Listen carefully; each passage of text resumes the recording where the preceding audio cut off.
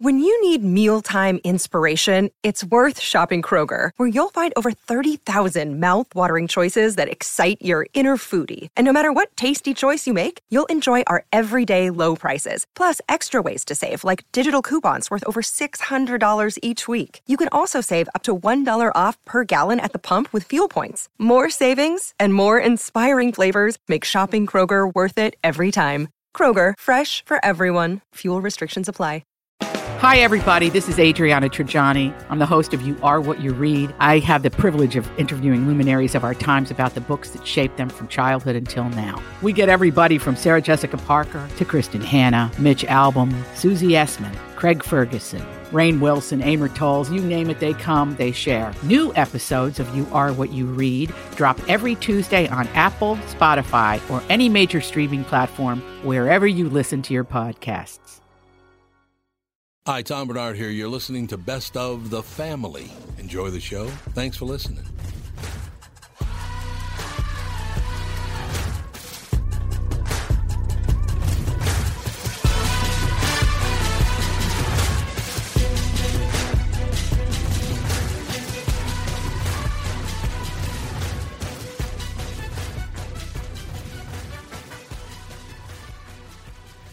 Michael Bryant, Bradshaw and Bryant, what's the latest? We're just trying to represent people who've been injured through no fault of their own. We're trying to talk to them before they talk to an adjuster or before they take a settlement that isn't something they should get based upon their injuries. How many people are out there in different, not in the law business, that love to run around scaring people before you even get to them? Well, adjusters want to settle cases and they want to close files. So based upon that, they do what they have to. I think there's a lot of circumstances where they probably act as attorneys where they're not attorneys and they try to explain people's rights, or they give them a certain view that if they look at it. And what I always say is this: if the adjuster really truly thinks the offer they made makes sense, they'd have them come see us. And that's exactly my question is, you have to understand who has your best interest in mind, correct? Well, you want to know what your rights are. Whether or not you decide you're going to hire us or not, that's a choice. It's a free consultation, and you want to understand what all your rights are and what coverages you have. And plus the fact I hang out with you, so you got to be a good guy if I'm hanging out with you. Maybe. Okay. Ladies and gentlemen, Michael Bryant, Bradshaw and Bryant. Back in the saddle again. We're back in the saddle again. Okay, Gene Autry, what's that all about? Well, after our normal break, Coon Rapids Nissan and Walser Nissan are back on the air with 10 months of terrible commercials. Ever think of hiring a copywriter? Pat's pretty good. Hey, we're selling cars, not carpets. Anyways, too expensive. Check out our new press release. This just in, Burnsville Nissan and Coon Rapids Nissan have started out 2022 as the number 1 and number 2 dealers in the state of Minnesota. Jason Leckler has been quoted as saying, "This is the year I bump off Dan Resch. He studied animal husbandry for crying out loud." Dan replied with, "Blow it, J-Lo." What do you think? Maybe you should hire a copywriter. Cool that they're leading the sales race, though. That's good. Yeah, it's actually more than good. Because they were so dominant last year, we've earned more than our fair share of new Nissans. We have 40 Altimas available for March and 120 Rogues. Check out the huge selection of Nissans at Burnsville Nissan and Coon Rapids Nissan. Hey folks, Brian Zepp here. Spring is gearing up, and if you're like me, you've already got the itch to hit the road. Make sure you and your motorcycle are ready with Dennis Kirk. Whatever you ride, Harley, Indian, Metric Cruiser, or sport bike, you'll find what you need at DennisKirk.com. They've got 160,000 parts and accessories in stock, clothing and helmets too. Order before 8 p.m. and they ship the same day. Plus, shipping is free for orders over $89. Get in gear and head to DennisKirk.com. Take it from Zepp. They ship today. Should be the man of the year for Time Magazine this year, because I've seen the list. Gilbert Gottfried. Yeah, thank you. That was very exciting. I like that. The yay part. It really made it feel special. Good. I'm glad. We try to make you feel special. That's what we're here for. Gilbert, my wife Catherine is on the show. Our daughter Alex and our son Andy and Tony Lee, who you might remember worked with us on KQRS, and you were in studio a couple of times when Tony was still on the show, and then the last time I believe you appeared on the show, you were wheeled around in a chair by Mike Gelfand. Oh, wow. Wow. I remember that one. Now I remember. Now you remember. That was that Minneapolis? Minneapolis, that's exactly Minneapolis. Right. Yes, I do remember it, because that morning I got up and my back had gone out. Yeah? And luckily, most of the radio stuff was in one building, which was miraculous. Right. And I just couldn't move. And so I sat down in one of those office chairs and that had wheels on it, and they were wheeling me from... Why go to the doctor when you got wheelie chairs? Yes. They wheeled me from office to office and on and off the elevator. You loved it and were giggling. Yeah. Well, it was hilarious because Gelfand was pushing him around from station to station, and Mike is about the same size that Gilbert is. So it looked like two brothers, one helping the other one out. Aww. It was fabulous. So sweet. You must be awfully light for Gelfand to be able to push you around. Well, that was somebody's line. That was a very good line, actually, because somebody saw Mike pushing Gilbert down the hallway, and one of the guys said, "Why is he pushing Gilbert in a chair?" And I said, "Gilbert's back is out." He goes, "Well, he probably could stand to lose some weight then." I said, "Did you see him?" Yeah. You were a building back then. Yeah, you were a bruiser. Yes. Oh my God! I will never forget that day as long as I live. You were looking. He was just funny as hell and in agony the whole time. But it was a great show because you showed what a professional you are. Yeah, it was like Betty Davis wheeling Joan Crawford.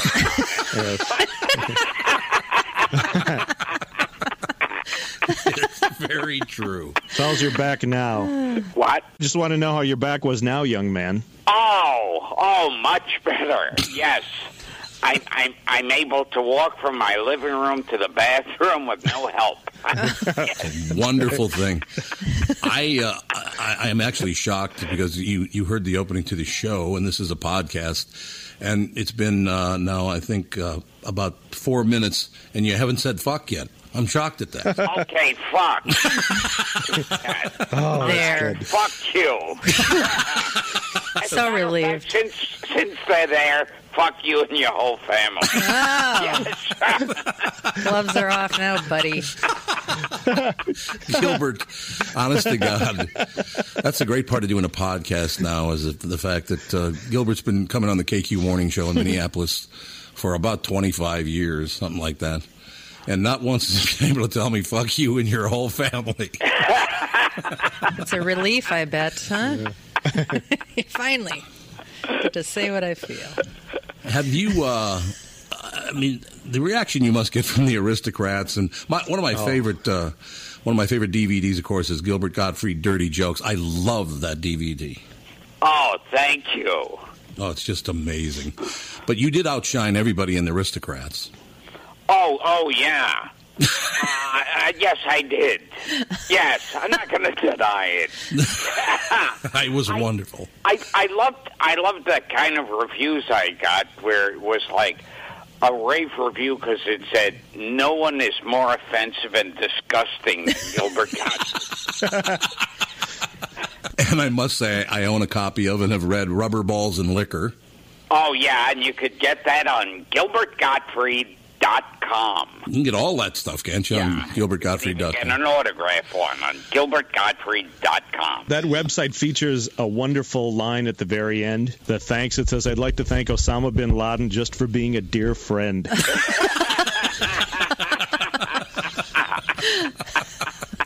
Well, that's kind of Gilbert Gottfried, you know. Yeah. Gilbert, I follow you on Twitter. That's a great format for you. Yeah. This is a surprise to people if you don't read the news that I have a Twitter account. Yes. Yeah, it's at Real Gilbert. At Real Gilbert. Yeah. It's very, very funny. If you don't follow Gilbert, you should follow Gilbert. Yeah, I did. You'll realize why I lose so much employment. I read my And you can basically, my Twitter handle is @RadioTomBernard, and basically all I do on my Twitter page is tell everybody to go fuck themselves and their whole family. Well, I wish you'd stop stealing material from me. Yes, I should, shouldn't I? Such charm. I wrote that. Alex, you were out of the room, actually, when Gilbert said, well, Tom, fuck you, and as long as you're there, your whole family. I'm glad I was missing. She was missing for that one. Lovely moment. How to win friends and influence people. So, I mean, we're talking television, we're talking movies, we're talking books, we're talking DVDs. You've got it all going on. Yes, I do. I have it all going on. Yeah. I want to sound as black as possible. I got it going on. That's very black sounding. Yeah, you're good at that. Because I'm in the house. God, one of my favorite times having you on the show was many, many years ago. You were sitting there, and we have a woman on the show named Terry, and you were just talking. We were laughing. We were having a ball, and Terry says, "Would you do me a favor and do the duck?" Oh, do you remember what your response was to her? Oh, wait, I'm not sure. What did I do? She said, "Would you do the duck?" And he goes, Yes, I will, because it's so much different from my real voice. It's completely different. Yeah. New and exciting. Lately, I haven't been asked to do the duck for the past 2 years. Well, not in Japan. Not in Japan, anyway. But, you know. Hey, whatever. How long did you have that gig, anyway? You had it for a long time. Oh, like 11 years, I think. Oh, you were due to be canned. Yes. Exactly. Because what I always say is, it's like, they got rid of me, replaced me with an impersonator, paid him less money, thus bringing closure to a horrible tragedy. See, that's the kind of stuff you'll see at Real Gilbert on Twitter. That kind of stuff right there. Those gems. He does apologize for most of his tweets, though. How many followers do you have on Twitter? Let me see. I think about 200 and some thousand. And then how many people do you follow? I don't know. I'm so stupid when it comes to...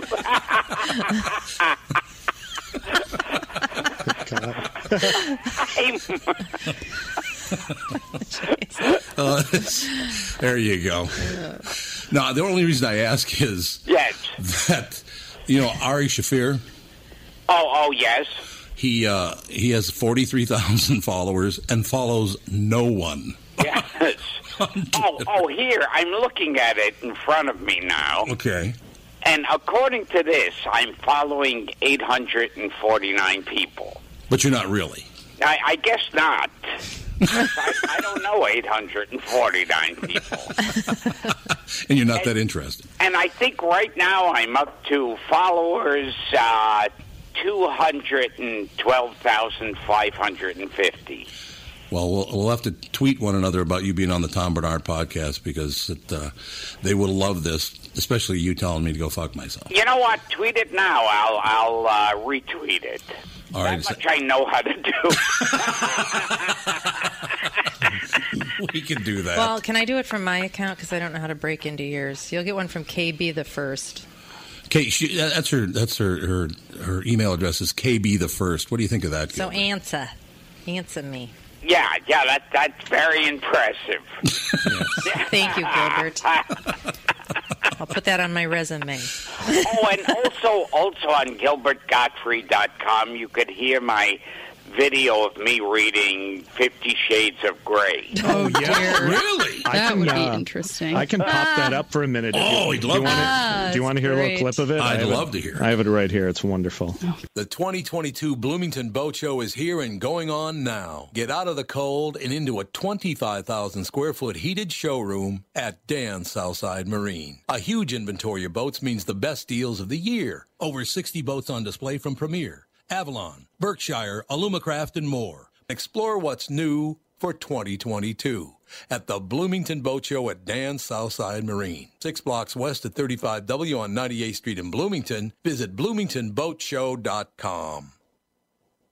Tom Bernard talking with Brad Huckle and Michael Bilski of North American Banking Company. We've talked a few times over the years about how North American Banking Company has helped local businesses when they're ready for expansion. We love talking about the success of our customers. One example is Suburban Manufacturing in Monticello. They create innovative products that produce clean, dry air that is needed during the manufacturing process. We recently helped them expand their business. Moving into a new building gave them the space they needed to add new equipment and production lines. We were able to step in quickly and provide the financing they needed when they needed it. When we help businesses like Suburban Manufacturing with their expansion, it's beneficial for our customers, but their growth also creates new jobs in our community. So they make stuff that produces clean, dry air for manufacturing after working with Bilski. Do they breathe easier with their business felt? We certainly hope so, Tommy, and that's no hot air. Nice one. Why not bank with my banker? North American Banking Company, a better banking experience, member FDIC, and equal housing lender. You all have helped build MyPillow into the incredible company it is today and have trusted in Mike Lindell to give you a great night's sleep. Mike's latest incredible deal is on the Giza Dream Sheets, which you've heard me rave about before, that's for sure. These sheets are made from the world's best cotton, Giza. They are ultra soft and breathable, yet extremely durable. Right now, the Giza Dream Sheets at its lowest price ever. These sheets are 60% off, coming in as low as $39.99 with promo code TOM. Audible.com presents 50 Shades of Grey, the erotic best-selling novel read by Gilbert Gottfried. Magical. My inner goddess has stopped dancing and is staring too, open-mouthed and drooling slightly. Hear it the way it was meant to be heard. Keep still, he orders, and slowly he inserts his thumb inside me, rotating it around and around, stroking the front wall of my vagina. No fisting, you say. Anything else you object to? I agree to the fisting, but I'd really like to claim your ass. Famed voice actor Gilbert Gottfried gives a reading that can only be described as sensual. Holy fuck, is this wrong? That's phenomenal. You just ruined S&M for Tom. It's the end of an era. Please wash your hands. Very sensual. It was very God, sensual, I thought. And the passion you showed in your voice was amazing to me. See, the funniest part about it is that's actually from the book. Right. It's not, you know, if I had made it up, it wouldn't have been anywhere near as ridiculous as that book is. Now, did you read your own, for Audible.com, did you read Rubber Balls and Liquor, too? Oh, my God. Yeah, I hated doing the audio for that. It's hard. Oh, it's the worst. Yeah, I mean, number one, having to read my own writing is horrible. But, you know, because I don't want to read a Gilbert Gottfried book. But it's a very good book, actually. Yeah, that got actually the Times and Publishers Weekly gave it rave reviews, which amazed me. It was a good book. I got it right when it came out. I'm not surprised at all. That was very well. You started off each paragraph with a joke, so I thought that was not paragraph, but each chapter with a joke. Oh yeah, I put it in there with dotted lines, rip out this page and use this joke. That's exactly right. Matter of fact, I have the book sitting in the other room. I should run and get it and tell some of the jokes and claim to be mine. No. Oh, okay. Later. That'd be impressive. It's funny, that whole thing with with Aflac and the tsunami and that came out. It happened right around the time the book was coming out, so people were swearing I purposely did that. to get press for the book. Get press for the book? Yeah, I thought I'm not that smart. Well, plus, you took a little hit on the income, so you don't really want to be doing that. Yeah, I could have gotten like a higher-priced agency for that money. What I would do if I was, is it Allstate has Mayhem right now? Oh, yes. If Mayhem ever retires, you should replace Mayhem. That would be perfect. That'd be pretty funny. Or if they're looking for a new kid for 2.5 Men. Oh, you could just walk right into that. Great. Gilbert and Tony, I hate to point this out, but I got a sneaking suspicion that Angus T. Jones might be a Jew hater. Oh, the little kid? No. Yeah. I mean, the big fat kid. Big fat kid. How can you? Because he belongs to some obsessive Christian society? Yeah. Maybe. He referred to President Obama as Hitler. Oh, my God, he did? He did, yes. Yeah. Wow.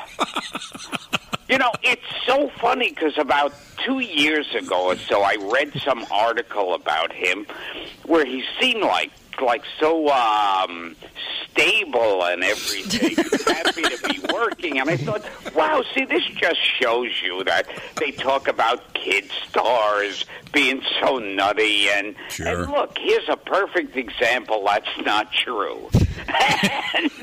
Whoops. He proved you're wrong. You had hope, and he took it away. He's out there. Yeah. My favorite quote from him about 2.5 Men, he said, if you watch 2.5 Men, don't watch 2.5 Men. And then it wasn't good enough to say it's filth. He said, don't watch 2.5 Men, it's the devil's filth. Oh, the devil. The worst kind of filth. Yeah, that's like a new level. That would make a great porn title. I do it. Now showing at the Astor Art, The Devil's Filth. Sorry, Angus T. Jones. It's probably next. Money from 2.5 Men just run out. That shocked me to know. I didn't really understand that people of his age would. I guess if you're making $7 million a year when you're only 12 years old, it kind of gets to you. But in Hollywood, Hollywood. I know. The environment. You wouldn't think that would be happening. Well, Sheen says there's a curse on the show. Maybe he's right. Charlie Sheen. Yeah, Sheen seems like the normal one. Yeah, he absolutely does. You're not lying about that. He was just drinking and getting laid. He was in some nutcase. Well, he drove his car off a cliff a couple of times, but it's no big deal. It happens. Indeed, it does. We've all been there. We've all been there, and it is what it is. I just kind of wonder, but poor Chuck. Well, I shouldn't say poor Chuck Lorre because he's got about 5 huge hits on television. Yeah. But, Not putting up with Charlie Sheen, and now he's got Angus T. Jones saying things like the devil's filth is 2.5 Men.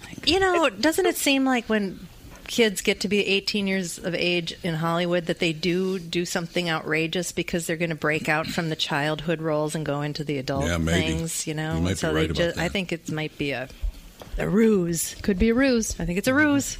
We like a nice ruse. I kind of feel sorry for John Cryer because he seems like, I just want to go to work. I got a show. I'm so thrilled that they're hiring me. Right.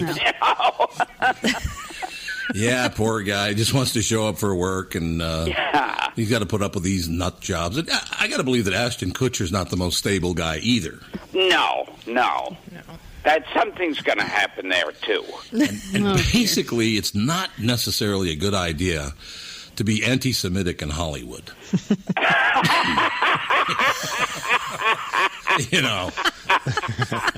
It's just not that good an idea. What? Are you saying there are Jews in the business? I've heard. How did this happen? There's a rumor.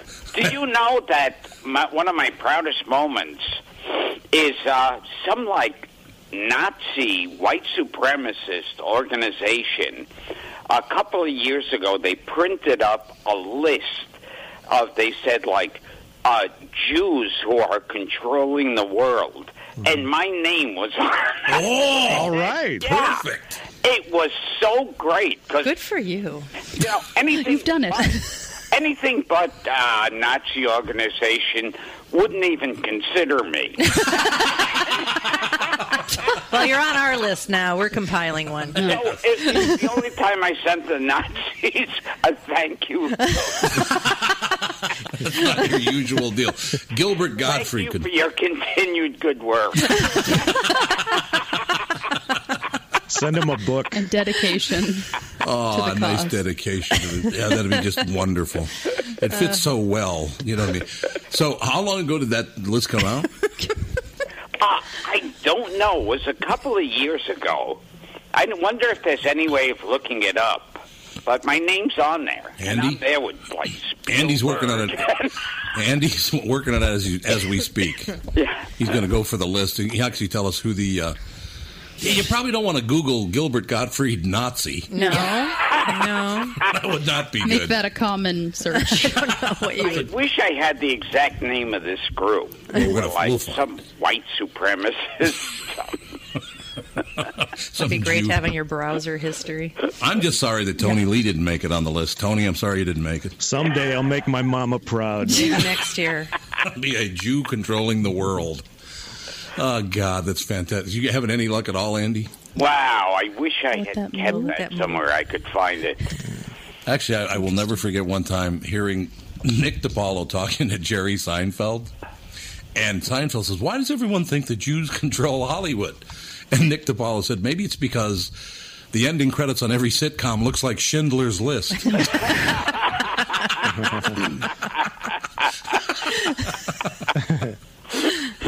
That's not a bad comment whatsoever. And Seinfeld said, hey, that doesn't prove anything. Wow. That's pretty good. I'm not a Jew. Alan King wasn't a Jew. Yeah, Alan King, yeah. Mel Brooks wasn't a Jew. That's really good. I mean, it is. That It's a is a very good good one. impression. Steven Spielberg. No one who writes for television is a Jew. I think I might have found the list. Oh, he found the list, Gilbert. Wow. Does Aryan Nation ring a bell? I think that's it. Because we got a look at the hundreds of filthy Hebe swine that control the U.S. entertainment business. You're kidding me. That's what it says. Don't be so surprised. Filthy. Would you read that again? I didn't hear all of it. I started laughing. Don't say it again. And it says Gilbert Gottfried, comedian. So did you realize that you're a filthy Hebe swine? I'm a heap swine. Are you kidding me? Can't believe You're on you. there with Gene Siskel and, Oh, yeah, Gene Siskel. Gene Siskel, yeah, he's Filthy swine. terrifying. Elvis Presley. What? Yep. He's not a Jew. He's right on there. Well, apparently Ed they think he Asner, is. Don Rickles, good company. I don't think these people are working, with... Don Rickles isn't a Jew.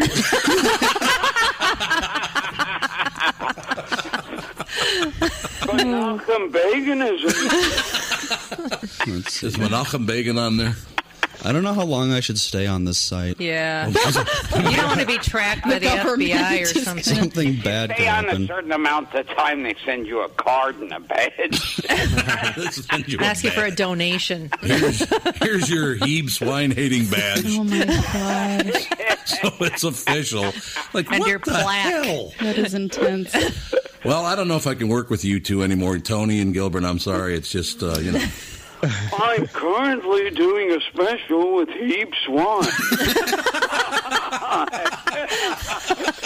He's a wonderful entertainer. Good industry name. Hebe Swine. Yes. He now calls himself Hebe J. Swan. It's a more Christian sound. What is it with these people? This is unbelievable. Dear Lord. Oh, God. It kind of worked out the way I thought it was going to work, Gilbert. You are amazing. question. You're unbelievable. What a talent. What a talent for a Hebe swine. So you made the list? Mazel tov. You made the list. Our old general manager at KQRS was probably the whitest guy in America, if you know what I mean. I mean, he just had no idea about any other culture other than your, basic Christian. Little waspy. Yeah, it was very waspy. Mm-hmm. But the president of the company was a Jew. So he comes into town, and the president says to the general manager, God, the income is just fantastic. The company's doing extremely well. And the general manager said, well, mazel toy. Oh, no.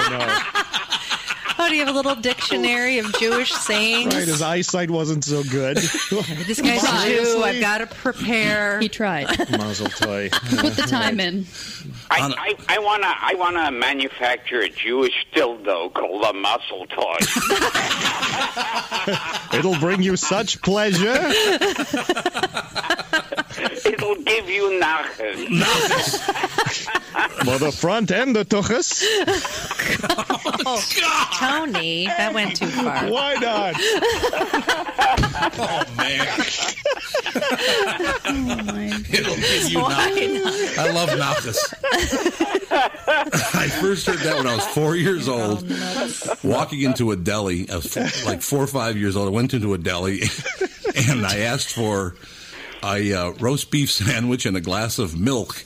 And the guy behind the counter goes, "Feh, goyish anachas." It was wonderful. Gilbert Gottfried, ladies and gentlemen, at Real Gilbert on Twitter. Don't forget about The Aristocrats. Don't forget about Rubber Balls and Liquor. A book just came out a couple years ago. Very, very funny. Also, Gilbert Gottfried Dirty Jokes, DVD and CD. Fantastic. 50 minutes. GilbertGottfried.com. Tommy, I never believed it until now, but apparently you're a pretty big deal. Was there ever a question in your mind? Well, you might say I was a doubting Thomas. See what I did there? Yes, how incredibly clever. Anyway, what's your point? Well, last month I was trying to find you a car to replace the Mafia Mobile and suggested leasing a Nissan Altima as it was impossible to find your first choice. I love that Altima, and I'm actually looking forward to checking out the all-wheel drive as soon as it snows. Well, apparently someone at Nissan was listening to us, and at this month at Coon Rapids Nissan and Burnsville Nissan, we can offer short-term 18-month leases. That's actually pretty smart. By then, the chip shortage will be over, right? Man, I hope so. The only chip shortage I want to hear about is Bilski dumping one into the bunker. By the way, for the first time ever, Coon Rapids Nissan was #1 in the state, and Burnsville was #2. Your Altima was actually one of the cars that put J-Lo on top. To learn more about short-term leasing, stop into Burnsville Nissan or Coon Rapids Nissan. Michael Bryant, Bradshaw and Bryant, what's the latest? We're just trying to represent people who've been injured through no fault of their own.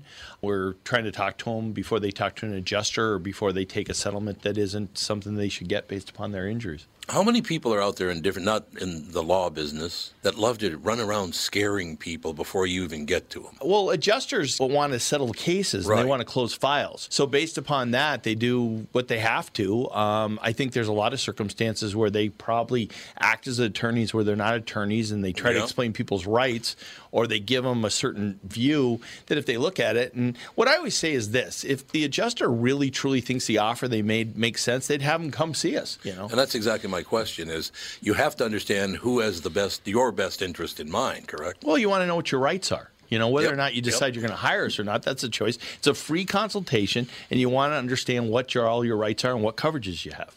And plus the fact I hang out with you, so you got to be a good guy if I'm hanging out with you. Maybe. Okay.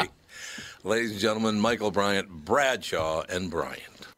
Hey folks, Brian Zepp here. Spring is gearing up, and if you're like me, you've already got the itch to hit the road. Make sure you and your motorcycle are ready with Dennis Kirk. Whatever you ride, Harley, Indian, Metric Cruiser, or Sport Bike, you'll find what you need at DennisKirk.com. They've got 160,000 parts and accessories in stock, clothing and helmets too. Order before 8 p.m. and they ship the same day. Plus, shipping is free for orders over $89. Get in gear and head to DennisKirk.com. Take it from Zepp. They ship today. I'm trying to send a tweet before we start. Is it a good tweet or a bad tweet? Well, I tweet it, and then I find out if it's good. It's not a "Hey fuck Tom" tweet, is it? No, I'll read it to you if I can get it. Oh, okay. Well, that'd be nice. Well, Dana, this is a great surprise. I didn't think. I'm I didn't here. think you were coming. I'm here. Here's my tweet. I once felt bad because I had no retweets, and then I met a man who had no ats. I like that. Here's another one. When God closes a door, he opens a window. Sounds to me like somebody's pooping. See? And now, you should meet everybody, by the way, Dana. Yes. JB, sitting across from you. How are you? My son, Andy, sitting there behind the computer. Hello. Mike Rasmussen to your left. Dr. Ralph Basham to your right. Hi, Doctor. My daughter's here, too, but she's carving a pumpkin. I don't know why. Oh, that's sweet. Isn't that nice? You know, picking out a Halloween pumpkin is a lot like picking out a mate in your life. You search and search for the perfect one, then you get it home and start mutilating it to fit what you really wanted. Well, there you go. Oh, the reason I asked you how long you had today is because Gilbert Gottfried's coming in at 5:30. So Where's Gilbert? Gilbert's at the New Hope Cinema Grill. Here. Oh. What's he doing? Stand up. Oh, we're competing. He just got into it. I don't know if you've heard. I didn't know. Oh, that's funny. And John Oliver's in town tomorrow night, too. It's quite a weekend for Craig you people. Ferguson's in town. Is he? Tim Young's over at the House of Comedy. We got a lot of people in town. But, Dana, this is a great comedy town. So yeah, it's Minneapolis. We got room. Yeah. It'll be fine. I mean, you were at one of the great comedy clubs in America, don't you think? Yeah, I'm at Acme this weekend, and it's one of my favorite clubs. I've been going there since I was a wee lad. First it started at the Comedy Gallery. Yeah? Oh, the Comedy Gallery. Yeah, absolutely. First time I first came to Minneapolis in 1986, and at the Gallery. 86. I know. I was here, and then there was another Comedy Gallery in a neighboring city with a B. Blaine. Possibly. Maybe Blaine. Maybe Mike, Blaine. is that right? Mike, you'd know where the comedy... Well, you're too young to remember. The other one. Dana, I do believe... Excuse me. Go ahead. Oh, and the other comedian was a young guy who no one had heard of called Andrew Clay. Andrew Clay, yeah. Mm-hmm. Before he became Dice. Before he became Dice. Just Andrew Clay. Actually, in 1986, when you were at the Comedy Gallery, you did a radio show in town. Mm-hmm. And it was brand new. It had just started, 1986. It was when I first started at KQRS. You came in with Scott Hansen, I think. Yeah. Yeah. Mm-hmm. You and Scott Hansen came in. That was only 27 years ago. I know. It's like, I know. It's crazy. It is unbelievable. It's amazing. Did you talk to Justin Severson today on No Laugh Track over at Acme? I did. Yeah, that's a nice deal they have. Dude, that came right up here. Lewis. One-stop shopping here at the converted mill. Well, it is a converted mill. That's true. That's just the way to... Oh, there's Alex. Dana Gould, Alex. Hello. Hi, Alex. How are you? Marvelous. How was your you? pumpkin carving? Painting. Oh, you're painting it? Oh, painting it. I'm painting them. They're good. They turned out well. I'm excited. Why don't you carve them? Because they're living things? Yes. Yeah, see, there you go. No, carving's too messy. Painting's easier. But I love this the smell of when you... There's certain... Halloween has... Halloween is my favorite holiday. It's a wonderful holiday. It's my Christmas. And you can learn things about people that you didn't know by Halloween. Just little things like, so, Dave, you going to the Halloween party? Yeah. What are you going to dress up as? A guy who looks like me but who never killed a hobo with his car and didn't report it. Okay. Interesting choice. Well, Yeah. And there's a couple of smells. The smell of a pumpkin when you cut it open. Mm-hmm. The smell of a pumpkin when you put the candle in it is a different smell. Mm-hmm. And just a pillowcase full of candy. Just that collective sugar bomb that you get when you smell that. That's good stuff. I will tell you, when I was 6 years old, grew up in North Minneapolis, very urban neighborhood. 6 years old, I'm out with my friend Mike trick-or-treating. Got robbed. It's a true story. We got robbed by about a 13-year-old kid. Yeah, he robbed us of our Halloween candy. Oh, that's terrible. Is that unbelievable? I'm the only person I know that was ever robbed of his... I'm sure it's happened. Yeah, but that's horrible. Because he's really robbing your childhood. There's no question. You're absolutely right about that. That's terrible. Isn't it? Here's another thing. I think it's called. Are you a medical doctor or? I'm a medical man. Yes. Okay. Medical man. Medical man. He's not a medical doctor. But not a medicine man. Let's be clear on what kind of guy What is your specialty? I'm a plastic surgeon. You're a plastic surgeon. Yeah. Interesting. Why aren't you in Los Angeles? Why aren't I in Los Angeles? Well, good question. The people there are different. Well, I will tell you that you go to Beverly Hills where there's so much plastic surgery. There is a wholly different race of people. That's right. Another species. Yeah, they don't look like people. They do, but they have their own look. And I'm not saying there's a certain. Absolutely, I know. It comes with. I guess there's like a combo package that when you get like your breasts augmented, then you can also get your cheek, nose, and lips done. But as I've said, it's like women get plastic surgery to look younger, which would make perfect sense if one of them ever came out looking younger. Yeah. But they just look the same, and they look like the girl from the band on the Muppet Show. That is so accurate. You're absolutely right. Yeah. Or they look like Madam from Madam and Whalen. Yeah, exactly. Madam, right, yeah. Oh, Madam. Ooh. Yeah. That's true. They have that strange. They have that bizarre. They have that bizarre look. We have to take just a 60-second break, but I have a very quick, and you probably know this story already, but just in case, there's a story about Whalen and Madam after Whalen died, you know. So Whalen and Madam for younger people. Now, Whalen and Madam, I almost said they. Madam was a puppet. So I should point that out to people who don't know who Whalen and Madam are. Whalen was a man, and Madam was a puppet, kind of very old-looking puppet, dressed kind of he was Waylon Flowers in his day was medically classified as the world's gayest organism, and Madam was like a Phyllis Diller kind of for a younger audience, like a Kathy Griffin with white hair, an old something hag. That's very subtle. Oh, old Kathy. Something that rhymes with hag. Poor Kathy. Poor Kathy. She tries so hard. Kathy's fine. I dated Kathy Griffin. What? Did you really? What was that like? Met my wife at her house. Really? Mm-hmm. Well, that worked out. Fine. All fine. It's all fine. You It's met all your fine. wife at her house? Yeah. And this so you went on a date with her, went and back then home. We went on a date, went on a couple dates. We were friends, and then we dated. And then we were friends again. And then I was at her house, and a Christmas party at her house, and I met my wife. She took you home, and you were like, hey, how about that one? She seems better. She doesn't have an act. I'm in. What's the matter? Computer just shut down. It did? It was in the middle of battery. So here's the Wait a deal. second to hear this. Whalen Flowers and Madam. Whalen Flowers and Madam. They were actually on Hollywood Squares for a while. All the time. Yeah, they had their own square. Were they center square? And then the gayest organism on earth died. And they read his will, and he requested he be buried with Madam. Madam is in his casket. Isn't that a bit eerie? That is like Bela Lugosi being buried in one of his Dracula capes. Yeah, he was. He was buried in his Dracula cape. Yeah. I told people, and I'm very serious about this because I've been doing this for 42 years, if you bury me with a microphone, I will fucking honk. I will. See, totally burying you in the Did you see microphone. Behind the Candelabra? I haven't seen it yet. I've heard it's rather interesting. It's fantastic. That's what I've heard. And I got to say, that's the sequel. Wayland and Madam.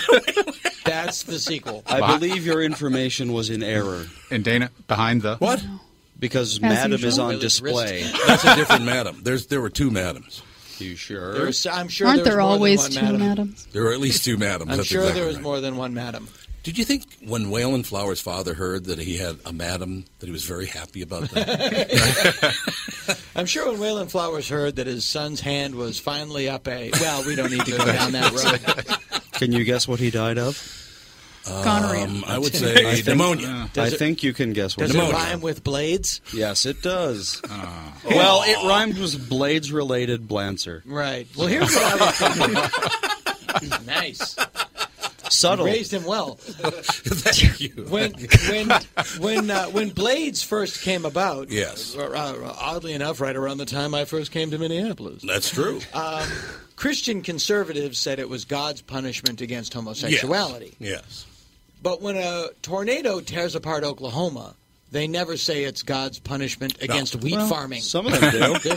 They're very quiet I say about that. tornadoes. GMO wheat. Yeah. See, I think That's it's still what it is. God's punishment against homosexuality. Because if you look at it, God sees the world from a great distance. Mm-hmm. And from far away, farmers dress a lot like lesbians. That's true. Very And good I point. think God just sees bib overalls and work boots and says, let him have it. Because let's just say, for the sake of argument, that we are governed by a mercurial invisible giant with a lot of grudges. What is more indicative of his wrath? A biologically transmitted blood disorder or a magic whirlpool in the sky? Well, that's what it is, Phil. I'm sorry, but that's One what it looks is. a lot more like the work of an omnipotent being than the other. I do love the fact that somebody would be so arrogant as to think they know what God's up to. Sure. And that God hates everyone they hate. Right. I love that. I also love that they know that the people who believe the world's going to end while they're here. Yes. It's been around for billions of years. It's just been waiting for me. For me to come along. Ted Saunderson, plumbing wholesale equipment seller from Mankato. That's all over for you. Exactly. Yeah, the arrogance there is amazing to me. Mm-hmm. It's all it is, too, is just blatant arrogance. But the same goes for fundamentalist atheists. No question. Because No it's doubt. You're so stupid. You think you know what happens after you die. You're such a moron. I know what happens after you die. It's nothing. Well, you know, this has always been my argument. There's no way that my dogs can conceive of my computer. Right. Their brain cannot conceive of it. Correct. It doesn't mean that they can't be in the same room at the same time. That often happens. Yeah, it's true. Dogs do know, however, to ignore the computer because they don't understand it. Ah, well put. So eventually, I mean, you get them as puppies, you move your cursor around, they'll paw at it. Mhm. But then once they're older, they're just like, I know, it's just a box of nothing. Who cares? Yeah, but then it's like they get in there and then suddenly a bunch of like Petco.com box of squeaky toys show up. It's like, oh, gosh, darn dog has been on the computer again. You know, there's one sign that I have to tell you about, and you should take this as a compliment, actually. The fact that Andy will talk to you means he thinks you're really funny. Oh, good. Or the opposite. He feels bad for you, the opposite. so he's trying to. It's really kind of uncomfortable because once in a while we'll get somebody in that Andy doesn't think is funny, and he just won't talk to them. Why is that, Andy?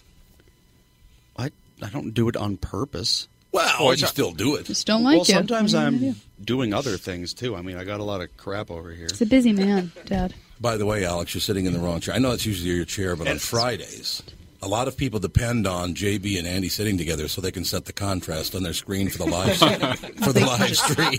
Deal with it. All right, here we go. I found a list of interest. Ebony and Ivory has been in my head. Apocalyptic events. Okay. good. There's no way I'm going to be able to count all these. Yeah. No. Oh, There are no. literally, like, at least 100. So, yeah, people are pretty big on that whole apocalypse thing. And I think Dana's right. It's because I'm here. It's all Everyone going wants all to gonna feel go. important. Right. That's absolutely That's well, true. But well put. not everyone is important. No, that's the thing that, and here's another thing, like, people always say, like, look, you can accomplish anything if you believe in yourself. Mm-hmm. And I think they just say that to make sure you leave high school. Yeah. Because Well. it's actually not true, I can assure you. I No. said I had to speak, a friend of mine had a film class, and I spoke at it, and I said, you know, they say that you can believe, you can do anything if you believe in yourself. That's just clearly not true. And the teacher goes, you can't tell them that. But it's true. Is that, I don't know much about The Secret, but they tell me The Secret is... I just listened to it on tape, so. Isn't that supposed to be like, if you really believe something will If happen? you wish hard enough, it'll happen. Well, it's no, ridiculous. it just That's how you explained it to me a few years ago. kind of, but now I've listened to it on tape, so I have a better understanding. Oh, It okay. is a little bit of, if you want to be a millionaire. She was like this weird Australian British accent lady, and Okay. it was got kind of like, shut up. This is a Minnesotan saying there's a weird accent. Yeah, I know. It's the first. Hey, now. It's like a Steve Martin bit. Hey, First, get $1 million. Now, wish. Yes. No, we should have $1 million. But it was like, if you get $1 million, it's because you let your subconscious mind attract the $1 million.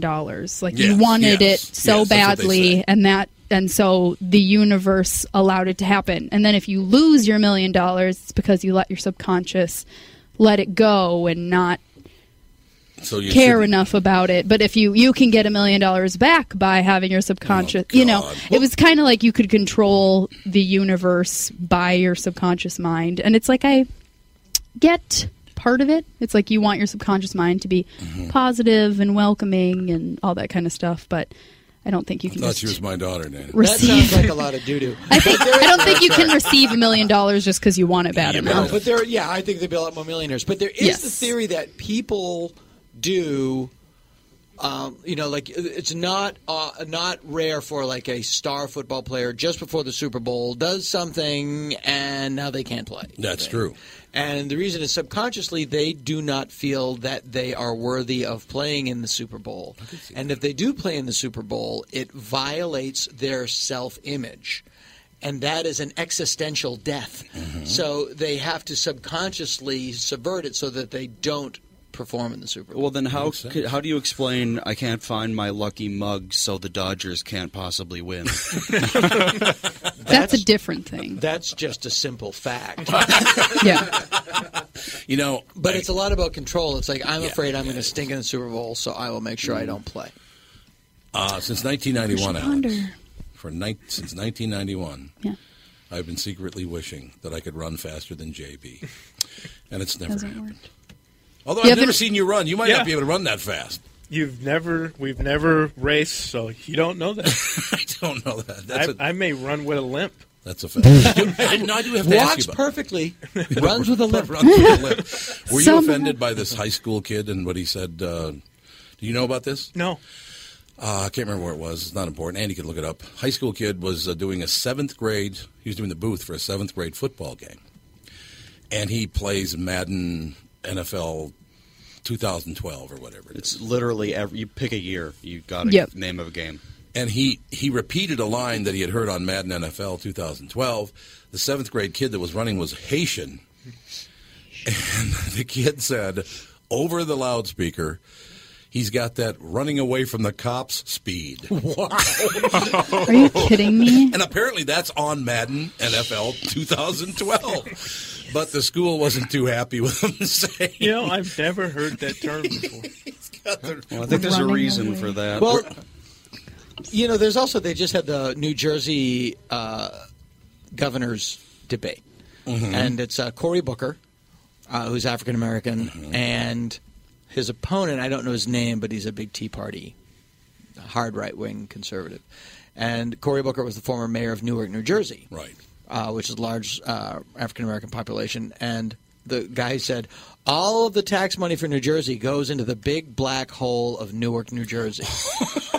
But I'm not sure if I give him the benefit of the doubt that did he really mean that? I don't worry, I would vote for Cory Booker anyway, but it was like, was that a mistake?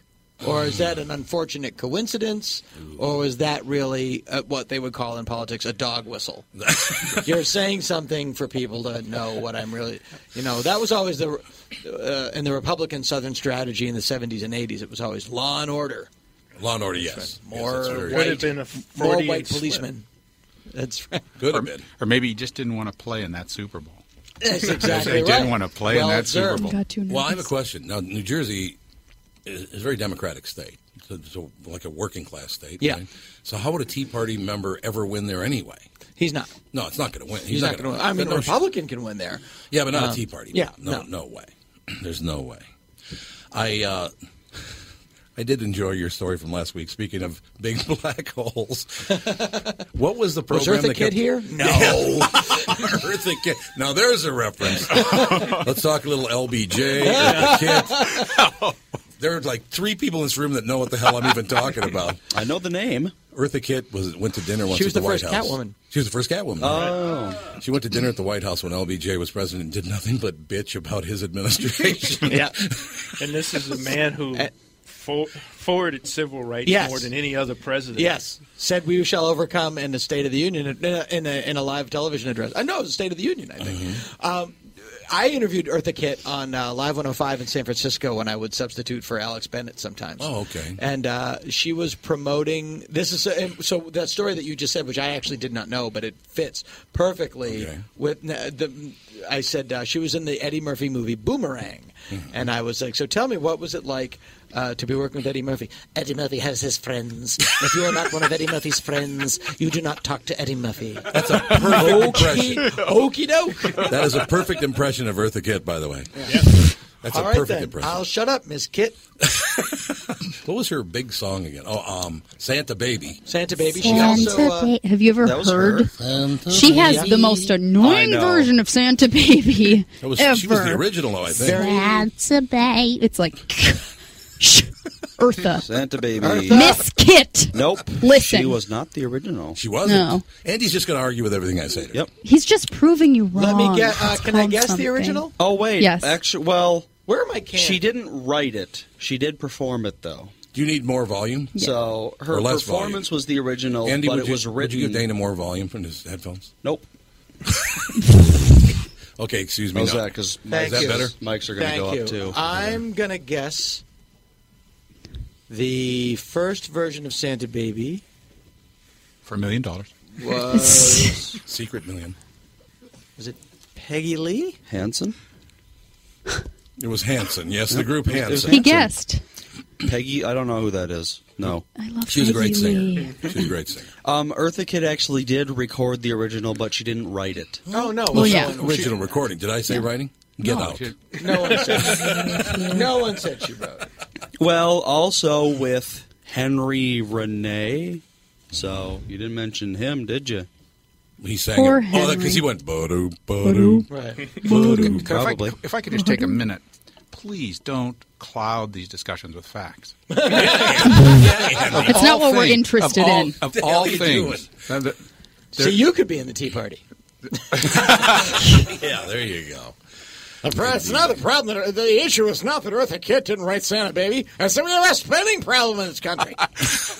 We have to get the spending problem under control. And the black holes. We don't want Obamacare, and we can't open the government until Obamacare is default. Hang on. It's not that anymore. We've changed it. You changed, We yes. can't open the government until the $6 million man has a movie remake. Oh, God, please don't do that. Johnny Depp has to play the $6 million man with a lot of makeup and stuff on his face. But please don't look like Captain Jack Sparrow if you're going to be the $6 million man. Because Tonto looked way too much like Captain Jack Sparrow. I think here's the thing. We talk about our budget deficit. Mm-hmm. There is one thing for which this nation has a profound surplus, and we will have it on November 1st, and that is unsold Johnny Depp as Tonto Halloween costumes. Yeah, that's a fact. I went into the Spirit Halloween store, and it was just row upon row. Tonto, Tonto, Tonto. What were they thinking? Johnny Depp as Tonto? Why? That movie, I did not see that movie, but it was just one of those, like, you just got it wrong. Yeah, No one wants to know. I contend that character is an extension of Fear and Loathing in Las Vegas. Sure. That same character. That would make sense. It's all Same kind of character. it's all kind of the same thing, and he really needs to stop putting stuff on his face. No question. Great actor. He was so funny. Did you ever see Life is Short? Life's too short. Life's too short. Ricky Gervais. Oh, yeah. When Johnny Depp walks in and turns over the fruit bowl because he's angry with Ricky Gervais and Stephen Merchant, it's hilarious. Oh, I didn't He's kinda see goes, It was very, very good. Indeed, ladies and gentlemen, we are here with Dana Gould. Dana is at Acme tonight and tomorrow night. Is it is 8 and 10:30? 8 and 10:30. 8 and 10:30. I want to make sure. Two beautiful shows. With a very funny April Richardson, if people are fans of Chelsea lately. She's one of the regulars on that show. How many people does she have on that I've been featured. I'm pretty sure. Everyone but me. Yeah. You're not Too on there bad ever? for you. I've never been on. Well, you get I'd be love on to the- go on. I'm egalitarian. Egalitarian. I like that. Egalitarian. Yeah, you are. It's true. Johnny Depp, by the way, in my second favorite movie of all time. I'm trying to think of what that might be. Your second favorite. Yeah. Well, first of all, what's your favorite? Ginger Lynn's Girl Hits. No. The original Planet of the Apes. I didn't say the best original. movie. My favorite movie. No, I understand. Okay, this is Charlton Heston. Yeah, that one. I've never seen it. I don't know. Shut the front door. Is that true? You can say fuck if you want. But anyway, I have never seen Planet of the Apes. Oh, it's fantastic. Really? Oh, it's the first one. Yeah, I would agree. First one's well done. Great. Very well it's done. just the best. Did you watch? Are you a fan of the Twilight Zone? Yes, It's love the Twilight Zone. It's the best, biggest version of the Twilight Zone. Oh, it is. It was written by Rod Serling. It was. Was it really? The screenplay was. It was based on a book by Pierre Boulle, but it was written by Rod Serling, and it's just the biggest. It's the Twilight Zone if they made a movie. It's just like a big budget Twilight Zone. Particularly the ending. The Yes, ending. exactly. So Pure Rod Rod Serling. Serling. Pure Rod Serling. Yeah. You know that I aspire to be Burgess Meredith in the Twilight Zone. Be all by But you myself don't- with broken but glass. you don't break your glass. Yeah. I have all these books, but I can't read get them. to read. A stack of unread New Yorkers. Tom here for Shift Real Estate. Last year, about this time, when we were making plans for Key West, I met the folks from Shift Real Estate. And when I heard the Shift story, it made sense to me. It made sense to my kids, and it makes sense to pretty much everybody that's heard about them. Shift Real Estate saves home sellers thousands of dollars on real estate fees. How do they do it? Shift lists for a flat fee of $5,000. You work with a full-time salaried agent. They take professional photos and videos of your home, list it on the MLS, and market your home online, all for a $5,000 flat fee. Call Shift Real Estate and tell them about your home. Tell them that you heard me talking about it, and they will tell you how you can save $10,000 or more when you list with Shift. It's the common sense way to sell your home. Visit shift2sell.com. That's shift, the number 2, sell.com. Because life is expensive enough. And we are back with Stretch's picks. You know, Tom, there's a lot of analysis that goes into these picks. Yeah? And I highly recommend betting, of course. I always recommend betting. Yeah, absolutely. So who's winning this thing? The Kitties, the Pack, the Bears, or the Purple? None of the above. Those are all the teams in the division. I know that. Well, who's your pick? I'm going with Sabre Plumbing, Heating, and Air Conditioning. What? It's not a football team. I know, but it's a hell of an HVAC company. They do the most thorough system tune-up in the industry. Sabre is one of the largest Bryant dealers in the state, which means you save. Yep, I'm going with Sabre and Bryant, doing whatever it takes to keep you comfortable. It's also the smartest time to call and schedule your furnace tune-up with Sabre. Get the most thorough tune-up in the industry from the people who keep my home comfortable. Oh, one more thing, Tom. What's that? Visit saberheating.com. Tom here for Continuum Weight and Wellbeing. Continuum is here, it's new, and they're doing it differently. There are no meal replacements or foods you're required to purchase. There are no pills or surgeries. They specialize in customizing meal plans for you using all whole, nutritious foods. They don't just focus on weight loss. They are upfront with their pricing, and most importantly, Continuum is designed for long-term success. Schedule a free consultation and find out more today. Go to their website, continuumweightwellbeing.com, or call or text them at 952-491-6527. That's Continuum, CONTINUUM, continuumweightwellbeing.com. I've learned so much from them, and I know you will too. Continuum Weight and Wellbeing, life beyond weight loss mode.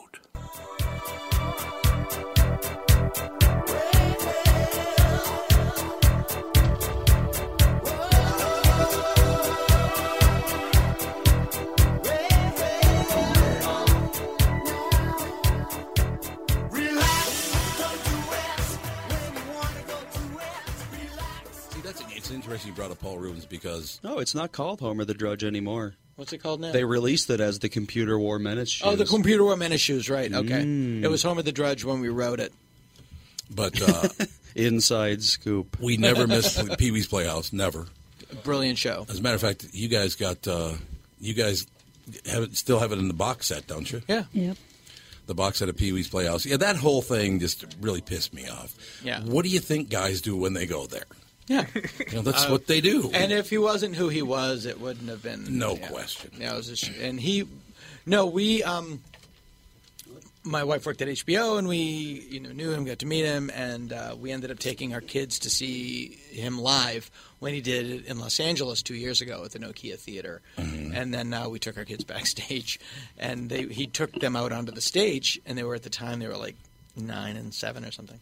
And they sat in Cherry, and the puppeteer was still in the chair, so it just put its arms around him naturally. And they just sat there.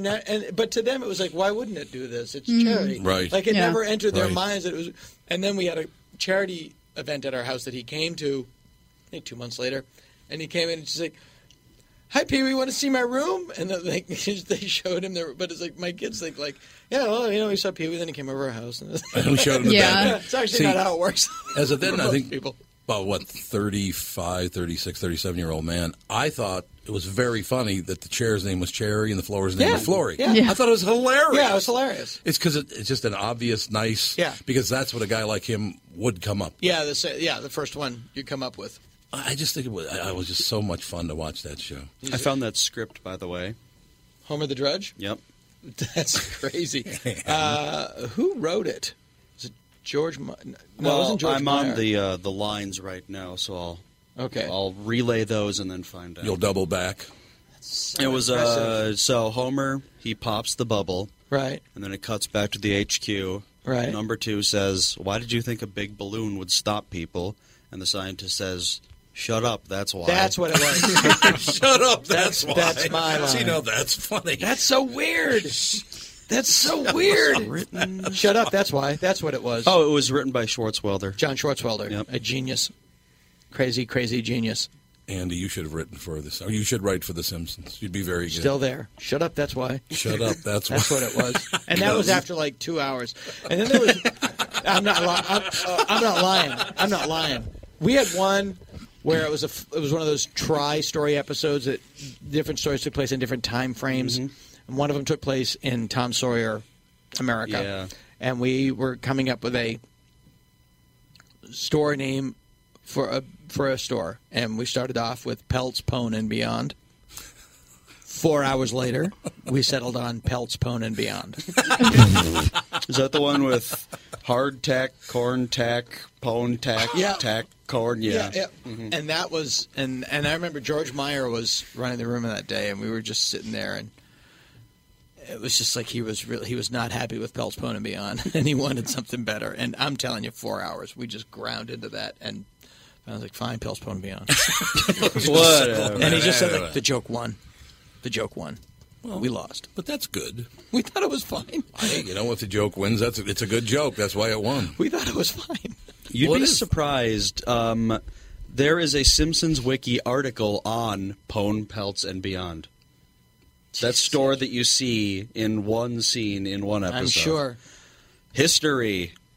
Tom Sawyer and Huckleberry Finn bought 1 jug of whiskey, 3 plugs of tobacco, and some extra-strength opium for 2 cents at the Pone, Peltz, and Beyond. Sawyer and Finn thought it was expensive, but the merchant compared it then to the 99-cent store, which was another joke where the 99-cent store was where all the aristocrats bought their furs and stuff. Sure, because there was a very high end. Yeah.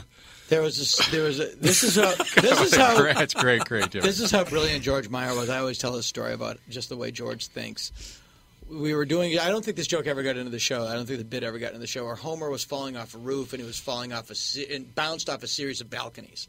Is that not balconies, but those hooded canopies that extend awnings. Thank you. Awnings. And he bounced off a series of awnings and then landed in a truck that was carrying pillows, a dump truck full of pillows, and fell. We called it a Rube Goldberg. Yeah, I remember that scene. Yeah. Right. And we're trying to end it, and we literally 5-6 hours. How do we end this thing? A train full of popcorn. And finally, George goes, "What if he lands on a open truck carrying?" And we pan down and we see the truck is carrying marshmallow fluff. It's stenciled on the side of the truck. And he's fine, and then after a beat, a bunch of scorpions come out from under the fluff and start stinging him. And I was like, that's certainly not something I would have thought. Let's go with it. I think you actually ended up going with, he fell, you saw the truck with the pillows, the truck pulled away, and behind it was a truck full of mouse traps. Oh, yeah. That's great. Oh, Andy, as I can tell you, he knows every second of every Simpsons. Well, back before Netflix, I would just DVR 3 or 4 shows and watch them ad nauseum. Yeah, just dig in. Yep. Well, they're to this day, it's just hilarious. The characters, See, we're being polite and not asking you who's going to die. Because I don't know. I honestly they don't probably wouldn't tell you. Someone's going to die on The Simpsons? Yeah. Is it Maude? Maude's going to die again. She's going to die all over again. She's going to re-die. They think it might be Sideshow Bob. Oh, that makes sense. Because I'm sure Kelsey Grammer is sick of the character anyway. Why would you be sick of that? That's a great character. Going. That or the grandfather. They think Abe? Yeah. Abe. Abe hasn't really been in. I mean, he hasn't been a major character in a while, so that makes sense. Yeah, I think Sideshow Bob's more likely. I think Sideshow Bob's a wonderful character. I can just see them in the room going, let's just kill him. Yeah. Who do we care least about dying? Well, it tells us how much can you do with them that you've not done. Well, I suppose. Yeah, that's true. Because every single episode is more or less the same plot. Cape Fear. Yeah. Mm-hmm. Alex, our daughter over there, went to an arts high school, and she was a dance major. I know what you're going to say. And there was a young woman from, I think, South Africa. This was my... No, she was white. No, she wasn't. But she was from South Africa. Oh, but was she? She was from South Africa, and this was at college. Oh, that was at college. Yeah, you're right. I'm sorry. Exact copy of Sideshow Bob's haircut. Oh, that's funny. I'm not kidding you. It was Sideshow Bob's haircut. It wasn't intentional. It wasn't intentional. She just had that try hairstyle. To have Sideshow Bob hair. We have a caller, Andy? Yep. Who's the caller? It is Mike from Blaine. Oh, Dana, you're going to love Mike from Blaine. He asks the best questions on any show anywhere. Okay. But he's always hired in hell when he asks a question. I was going to say, I fear your statements are ironic. Hi, Mike. I don't know if I can... Hi, Dana. How you doing? Good. All right. So I don't know if I can live up to the best questions thing today, but I'll give it a shot. Okay. So for my first one, when you were on The Simpsons, were you one of the Ivy League guys or one of the other writers? I was one of the other ones. I was hired by Mike Scully, who did not attend Harvard, and he went out of his way to hire people that also did not attend Harvard. And that was me. I went to the University of Massachusetts State School. Because I heard a story about like the dynamic of the room, that it's just like a line of Harvard guys and then it's everybody else. Yes, you're right. But how do you know within 3 seconds whether or not somebody went to Harvard? They'll tell you. Mm-hmm. They will tell you. Andy, how did you know that? Andy knew that. In 3 seconds, yes. Mike, what are you doing? But there was a great line about Harvard that was on the show that Jace Richdale, who did not attend Harvard, wrote, which was where there was a fantasy that Bart was graduating Harvard, and the guy says, "Congratulations, Bart. You have just graduated from the most expensive and therefore best school in the country." As long as you agree with your professors, you're good to go. Yeah, exactly. I just have never understood why that education is so revered, because all you do is sit there and go, yes, sir. Yes, sir. Yeah. I agree. Well, it's like, if it's such a great school, how come all it turns out is guys who write cartoons? Or presidents. Yeah, exactly. Yale and Harvard. Oh, him. Oh, him. Yeah, exactly. But, I mean, how many presidents in a row from Harvard, Yale? Don't look at me. Oh, I don't. Not a clue. Clinton didn't go to Harvard. Clinton didn't go to Harvard or Yale. I don't think he went to Yale either. He was a Rhodes Scholar. Yeah, he was a Rhodes Scholar. Went to Oxford. Went to Oxford. Where did he go to college? Andy? Bill Clinton? Bill Clinton. Where did he go to college? That's what I'd like to know. I know he was in Oxford. Hey, I know he was at Oxford. Yeah, he was a Rhodes Scholar, definitely. And then I think it was went to DeVry. Yes, went to DeVry too. And then I think North American University. One day, one night, Saturdays, all right. The Adlai Stevens College. National American University. Oh, National American University. Georgetown University. Georgetown. Okay. He's a lawyer.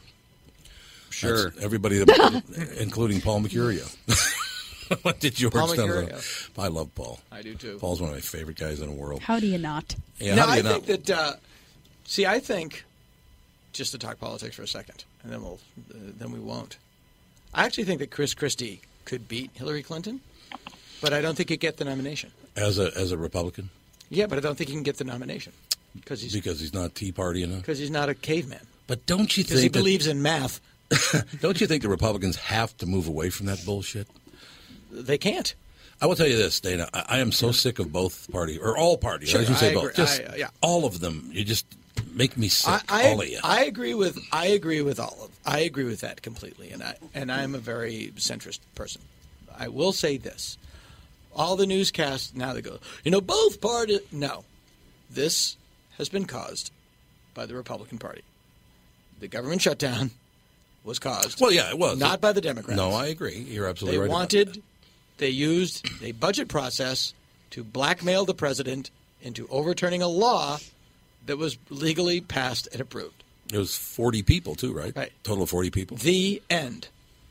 The Democrats didn't want to do it. Right. In this particular case, yes, there's crap and sugar-coated crap. But in this case, both parties are not involved in this problem. I didn't know there have been 17 shutdowns of the federal government. Mm-hmm. I didn't know there were anywhere near that many. Oh, Mike, I'm sorry. You had another question, didn't you? Yeah, I got 3 more, if that's all right. 3 more? Dana's going to be here until like 8 o'clock. Well, we have to be done by 5:30, so... Oh, it'll be done. Well, if you get back to me whenever. No, go ahead, Mike. I got to meet somebody. Whatever. I got to meet a man about a dog. Okay. So you were the voice of Gex. Yes. Gex, the N64 character? Yes. That's rather odd. I never thought I would meet Gex or hear anyone talk about Gex. And now you have. Now he's excited. After 2002. Now you have. Oh, there's Mike laughing. That's that marijuana laugh. All right. So also he was in the Aristocrats with Gilbert Gottfried. Yes. Yes. You can talk about that when Gilbert's on. Gilbert will be here in about 10, 15 minutes. Mm-hmm. So. All right. We don't speak. We don't ever Did you write Gex? Yes, me and my frequent writing partner Rob Cohen wrote. We wrote the jokes for Gex, not the game. Well, yeah. Right. Did you code Gex I as did well? code Gex, yes. It was lovely. I frequently people bring their game and I sign their game. Really? Yeah. Because the entire game is the writing. I mean, that's what made the game. Yeah, it's funny. We had some really funny lines in that. There was one line, I'm not sure if it went or not. It was, Gex was just me just doing different voices and different characters and stuff. And he would frequently do Johnny Carson. And there was one time where he was in a river and these crabs kept attacking him, and that was a thing. And he said, I don't think we were allowed to use this, but it was I haven't seen this many crabs since Elke Summer's hot tub party. Elke Summer. A beautiful woman, no question. Mike, you're up again. All right, so I guess my last one is, when you were on Suddenly Susan, did you get to meet Clyde Phillips? Oh, Clyde Phillips. I love Clyde Phillips. Yeah, but I met everybody, but which one was Clyde Phillips? The executive producer, showrunner guy. Oh, yes, then I'm sure I did. Clyde's a great writer. Very, very. He's got Nurse Jackie and... is that him? Who was it? Nurse Jackie and... Dexter. Dexter. Yeah, exactly. Oh, yeah. But he started out on Suddenly Susan.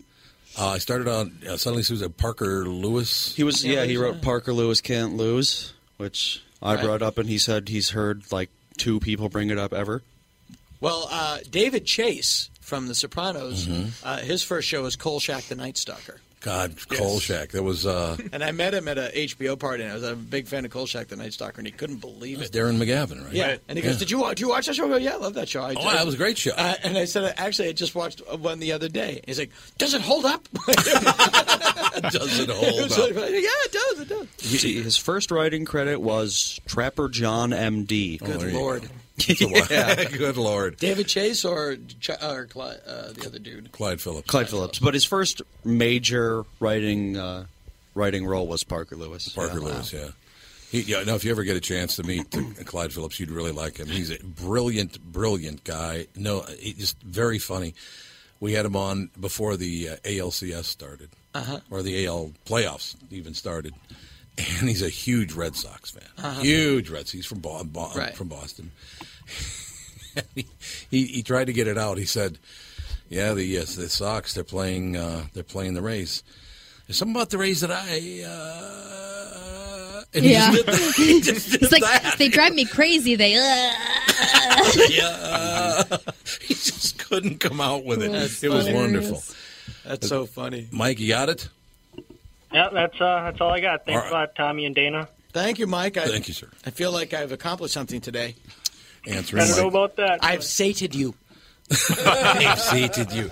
Now, that's a very good Vincent Price word. I've sated you. I heard a great Vincent Price story yesterday. You did? On the plane. I love Vincent Price. I'm on the plane flying here yesterday. I don't want to brag. I don't want to be treated differently, but frequently I take airplanes.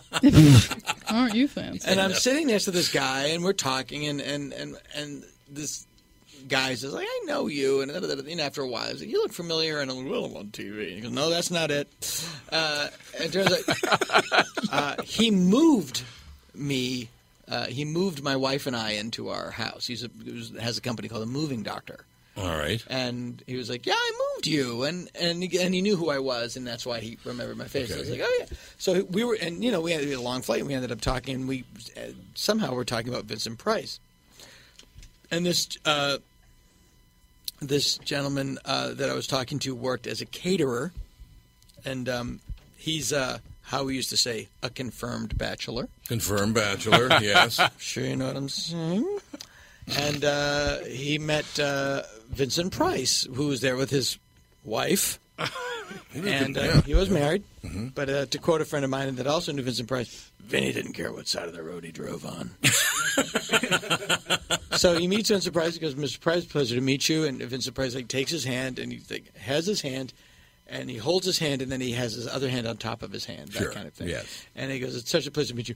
It's a pleasure to meet you. And he goes, blah, blah, blah, blah. And then he goes, and the whole time Vincent Price is holding his hand. Right. Well, it doesn't let go of his hand. And he goes, I will be your waiter tonight.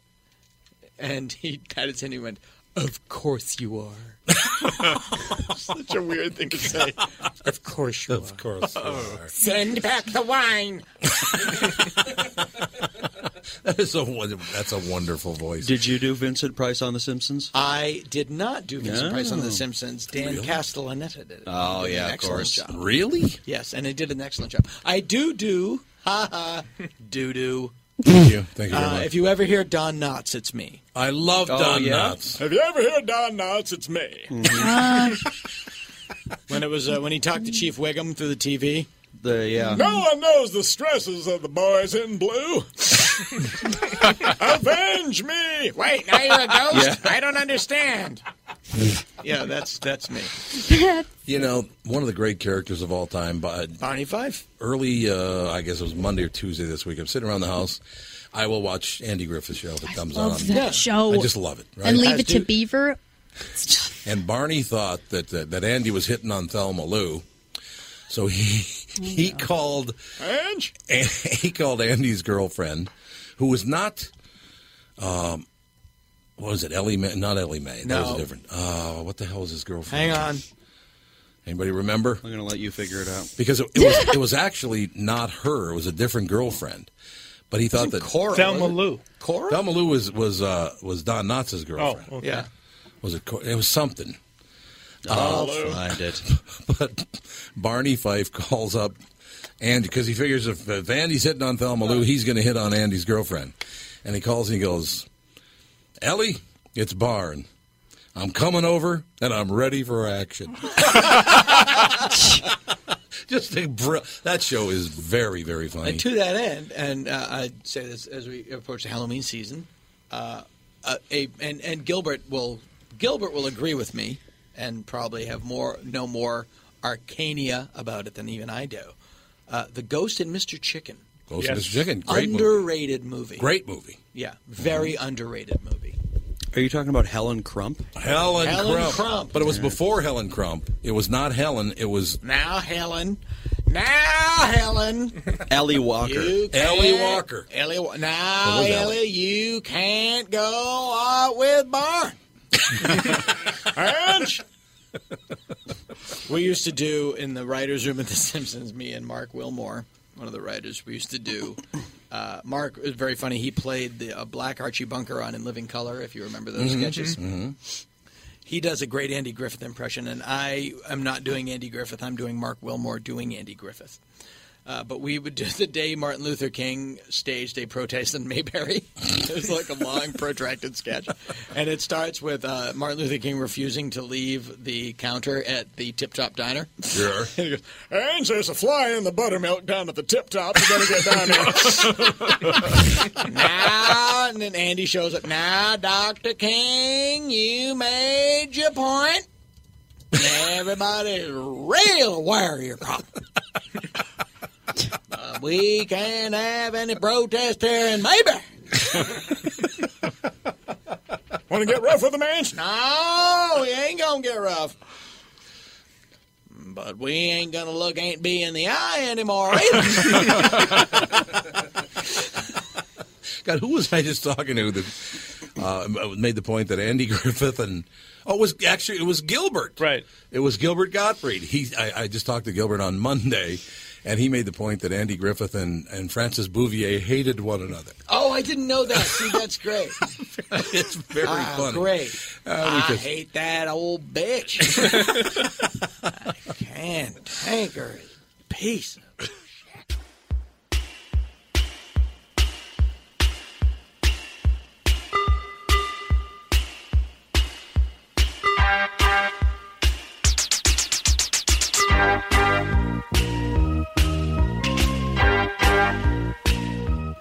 I remember one time when I was 16 years old, I was dating this girl. Well, not dating, I suppose. When I hung out with this 16-year-old girl.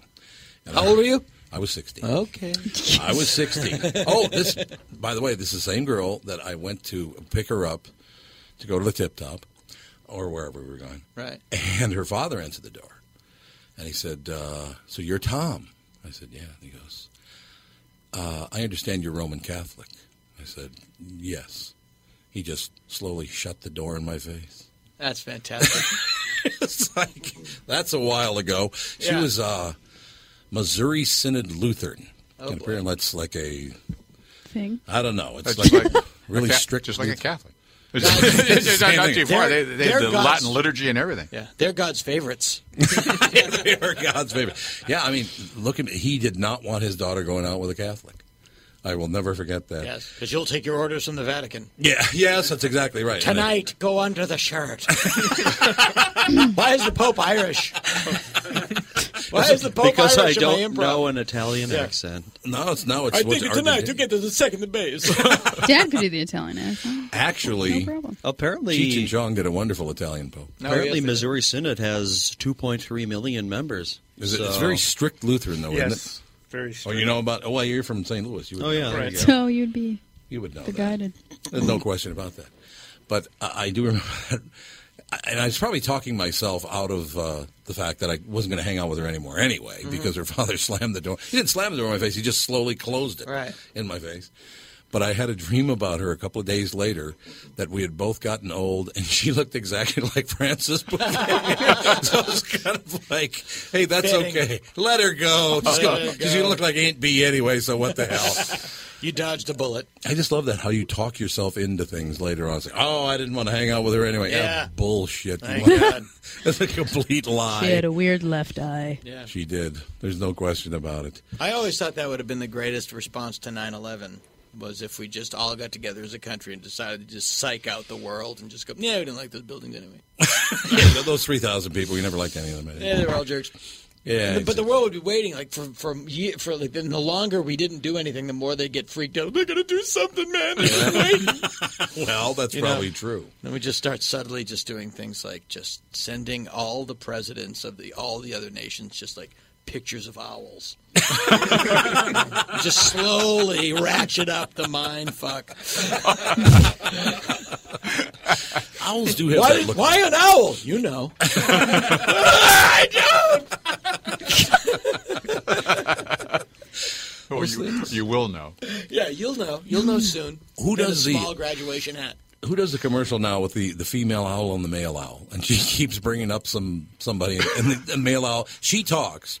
She has a human voice, and all he says the whole commercial is, who? It's Geico. It says, not all. It's Geico, not all owls are wise. And he just keeps going, who? Who? Well, you know them. You know, so, who? It's very, I don't know, who does those commercials? Because some of them are very funny. I think it is Geico. Well, Geico does that one, but who do writes it? Do you know? I have no idea. I'm sure they have a large advertising. I don't know. I'm sure they have a large team of writers. Yeah, well, probably some of it's Geico commercials. Like they're all famous. Oh yeah. Yeah. I don't know anything about advertising. It was Art Carney's son that did the Geico commercials there for a while. The Trust Fall and all that. You remember him? That was Art Carney's kid. Oh, yeah. Oh, really? Yeah, it was. It was Art Carney's kid. Connie. Art Carney. Art Carney. Oh, Gilbert's here. Now the trouble's going to start. Oh, no. Oh, I didn't know he was actually coming in. Yeah. Oh, Gilbert. We're going to have to switch off because I have to go meet somebody. Well, you want to sit for 5 minutes. I'll sit with him for 4 minutes. A minute. I know you. I think it was great that, as I said, I had no idea you were coming. So when you walked in, it was like a nice surprise, a wonderful surprise. And the last Gilbert and I, as I'll tell him when he came. Well, you want to bring him in? Yeah, Andy, we just ask him to come in. We'll get him a chair and a microphone. And Can I order pizza? Yeah, order whatever you want. For everybody? Yeah, I would. Does anybody want I would. pizza? What? Sure. What kind? Well, yeah, Dana's got to get going. That was the only problem. Anchovies. He went to the bathroom. Yeah. Oh, he'll be back. He likes anchovies, too. Anchovies. True I story, like Dana. anchovies, unless they're not like Good high anchovies, quality, yeah. in which case they kind of You ruin like everything. you like the white ones in the can? Oh, the white ones, white anchovies. Listen to you Oh, guys, they're discussing so good. anchovies. Oh, nothing better. Well, I mean, it depends The on favorite the company pizza and topping everything. of feral cats. Actually, oddly enough, my cat does not like fish. Are you sure you want to? Wow. But he does like chicken and, Well, the cats eat nothing but meat, right? Yes, they're obligate carnivores. Obligate carnivores. Exactly. Because otherwise they don't have enough taurine and they Are you die. going? Oh, yeah. Oh, God. You know, she goes to Are you going to the game on Sunday, I assume? Yes. Yes, I'm going to cry. Are you not going to Dad's house? Yes. Tonight. This is that's tomorrow. brutal, yeah. Yeah, that's Oh, I thought when he said, "Are you going?" he meant now. Oh, Are you no. leaving? No, going to the game tomorrow. I don't know. No, JB, you've been around athletics your entire life. Do you think that is it best for Adrian Peterson to play? He's playing. Well, but the child has died playing. now. He said actually said in that after. news thing that I found that that's his way of coping is just Well, to that's play. what athletes do, and that's what Yes. some people might think. Oh, God, he can't possibly play. But athletes of that caliber, it's the best thing for them to do. They And- can do. It's the best thing they can do because it's their routine. Yeah, it's when you're that highly trained, you're not thinking, you're just doing because you Right. know how Yeah. to do it. I suppose that's so it's a Probably way to good shut off- off your yeah, off brain and switch. just, do And what he you will do. probably be in such a zone on Yeah. Sunday that Yeah. I wouldn't want to tackle him. Oh, God, no. That's I, what I don't envision him playing. Really? he said he's playing. He said he is playing. Jesus. Yeah, Dan said that he's going to have like the game of his life I hope because he's so. going to That's be poor playing little for his baby. son. If they have a moment of silence, which they will, I'll start Oh, crying. God. I'm going Oh, to cry. God. Oh, God. I'm going to be a mess. I'd cry. I'm going to be crying. He will either have a great game or he'll be a complete fumble mess. Yeah. One of the two. Yeah, because if he starts thinking, Was his son's name Adrian as well? I think it was Adrian I think his son's Jr. name was Adrian, yeah. It's the pictures. Did you see the pictures that came out Yes, with him when he was at Jesus. training? I don't even want to hear about it. To change the subject quickly, Dana, are Yes. you a football fan? No. Not at all. You a sports fan at all? No. See, Andy read that and you immediately. See, when you walked in and sat down, Andy, it's hilarious. You ask him about sports, he has no clue. Doesn't care about sports at all. Well, he I cares have about no- Gex. But JB does black football pick every Friday night. He will pick his NFL game of the week. And in order for him to pick the team, they either have to have a black head coach, a black quarterback, or black uniforms. Okay. That's just how it is with black football. Well, pick. sometimes it's 3 weeks. Navy or Well, no, you know what's the problem? Sometimes 3 weeks ago, he picked the Chicago Bears, who actually don't have black uniforms. They're No. very dark blue. And Don Shelby, who usually sits there, the 32-year anchor, 33-year anchor on the news, called him an Uncle Tom. Wow. Because they have a white quarterback, a white head coach, and very dark blue uniforms. Good Lord. Do you have your team in mind already? Yes, I think I do. Are the Carolina Panthers, are those Black Panthers? Yes. Well, yeah, they the are Black Panthers. Panthers. Black. Panthers are black. All Panthers are black? Except the pink one. The pink Yes, one, yeah, that's except for- exactly That's right. true. But Okay, they don't here have comes that. trouble. Oh no. Here comes trouble, ladies and gentlemen. Hey, Gilbert. Hey, how are you? Good to see you. Gilbert, how are you? I just stopped in. I was in the building. Please do. If you sit down right. See you later. Did you like the bathroom facilities? Yes. You liked them a lot? Dana can only stay for a couple of minutes, but he just wanted to say hello to you. Whoever that is will have to have He him told call me. He told me that you told him. Uh-oh. that Andy Griffith and Francis Xavier didn't like each other. That's what I heard. I love that. The two of them hated each other. That's the greatest. Yeah. If I have to do another scene with that, it makes me laugh so hard. And then they did years later a TV movie called Back to Mayberry or something.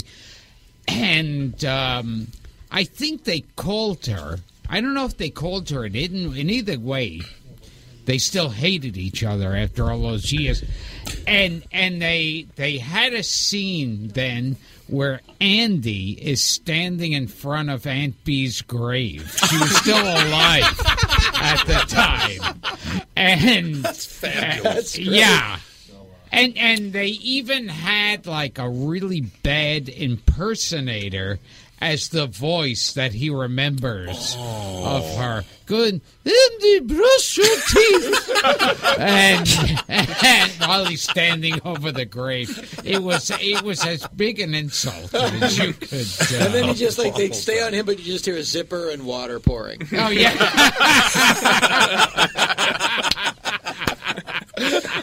Gilbert, do you need a set of headphones? We do have a set of headphones. Yeah, it hasn't, because the whole show is off without the earphones. Well, I just wanted to make sure we you were them cans. Yeah. Now, Dana, when Gilbert was on the KQ morning show on Monday, it was somehow brought up that Nancy Culp had died. She did the KQ morning show, and then about an hour later, she died. So Gilbert had to point out that every person he had talked to for the past, I believe it's 15 years, he pointed out that Amy Winehouse was on the KQ. He goes, speaking of that, Tom, the last time I talked to Freddie Prinze. It is funny. Ellen DeGeneres is starting to get very Nancy Culp-like. Yeah. Oh, yes. She's really... Yeah. Yeah. I don't know if she's taking quiet testosterone. She's getting very lady golfer. That's very true. Now, you two, it should be pointed out for some people who maybe have not seen the film, which Gilbert did feature on his, what was it? Is it TNT, was it? Or is it Turner Classic Movies? You snuck it on there when you were picking movies for the week. Oh, yeah. No, later on this month. It's later this month. On the 30th, I'll be on TCM. TCM and Aristocrats will be on there. Well, just the classic moment. Because people are studying it now. Before it just looked like filth, but now it's people study it. And film students. Sure, absolutely. There are special narrations by Scorsese. Sure. Yes. Now, you two, I think, were probably the two biggest stars in it. Oh, I would say Gilbert and everyone else. Gilbert and everyone else. Although I was very quickly. I was in a grocery store with my daughter, my oldest daughter, who was then about 2 years old, and this guy goes, "Hey, you're in the Aristocrats," and I go, "Yes, I am." He goes, "Oh, we just watched that. That's amazing." I was like, "Oh, thank you. You're very nice. Thank you." And he goes, honey, this is the guy from the movie that we watched. And this woman turns to me and she goes, "I didn't care for it." And I literally said, I'm not lying. I said, "I'm with a child. Don't attack me. I'm with a baby." I didn't care for it.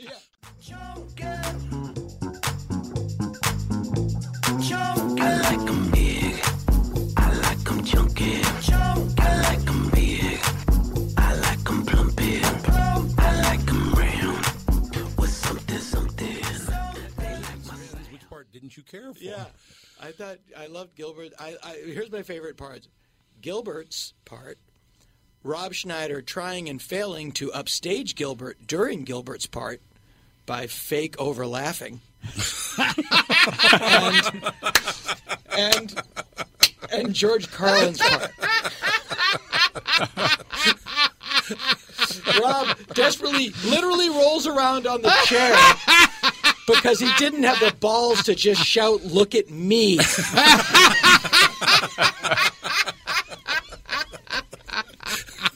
Tell me where I'm wrong. Tell me where I'm wrong. Unbelievable. And Carlin, when he started to talk about, I like to do a lot of shit, but I like to have it viscous.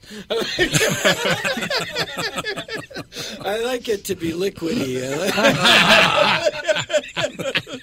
It all works out. So beautiful. This is one of the great crossovers in the history of digital radio. I'll tell you that. Dana Gould and Gilbert Gottfried. I mean, my God. Of all the comedians that are in town this weekend, yes, Gilbert and I are the only ones that can talk about Dwight Fry at length. Yes. It all started yesterday. Tim Young, he's at the House of Comedy. I don't know if you guys know Tim Young. I don't, but that doesn't mean anything bad. Yeah. No, not at all. But he, for some reason, I don't know, but he walked in the room and he looked at me, and he had this look of terror on his face. I mean, remember when he walked in the room, he just had this look of terror. And he somehow thought that 20 years ago, I told him to go fuck himself or something. And he said it was the worst radio interview I ever did. And I said, what? It wasn't me. And he goes, it was on the KQRS morning show. I said, I don't care. I wasn't there. It wasn't me. Because he said the guy said to him, that he started the interview with, so what kind of comedy do you do? Oh. It's not something that I'm going to say now. No. It's not my kind of deal. But so my week has been rather interesting, you know. A lot of comics, like Craig Fergus is in town this weekend, and I mean, you got a lot of people in town this weekend. Where's Craig Ferguson? He's at Let's plug the other comics. Oh, gigs. yes. No, you guys are all sold He's out. certainly not at Acme where I am, although Gilbert is. Exactly. But no, it's it's an interesting. But Craig makes the audience watch him the way he is on TV. They are actually above him with a fisheye lens. Oh, yes. They have to watch him the way he does it. Does he bring the robot with him? Oh, good Lord. I never. Oh, before I forget. Yes, sir. What's his name? Lindsay, who played Goober. Oh, George Lindsay. George Lindsay. George Lindsay. I heard that George Lindsay, if he's alive now, I don't think he is. I don't think he is. No. Let's hope not. Yeah. George Lindsay, till his dying day, was sorry that he didn't play Goober.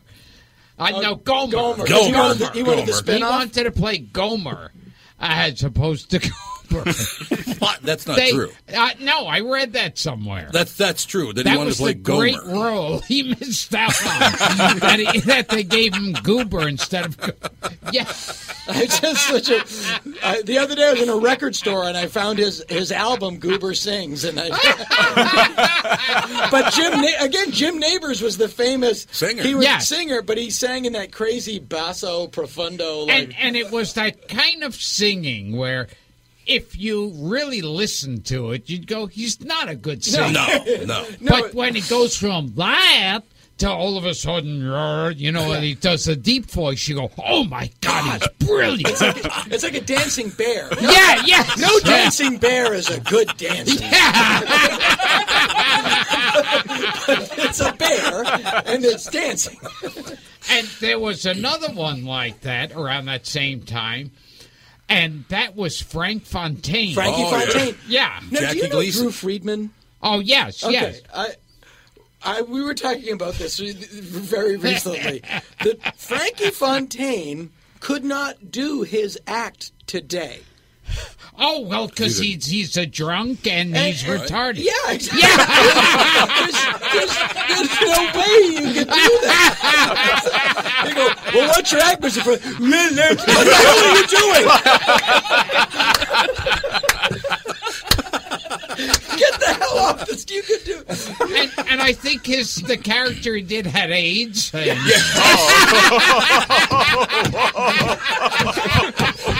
Oh, man. Don't give us the HIV again, Songbird. Hello, Mr. Gleason. Frankie He was made of AIDS. Yes. That was his song album, Made of AIDS. Greatest hits, Made of AIDS by Frankie Fontaine. It became famous because Sinatra covered one song, Maid of AIDS. I have AIDS, Joe. You're going to tell us about your AIDS song, Bird? Hey, Joe. That was Wee Little T-Cell. What's the name of that song? Wee Little T-Cell. Oh, man. Oh, God.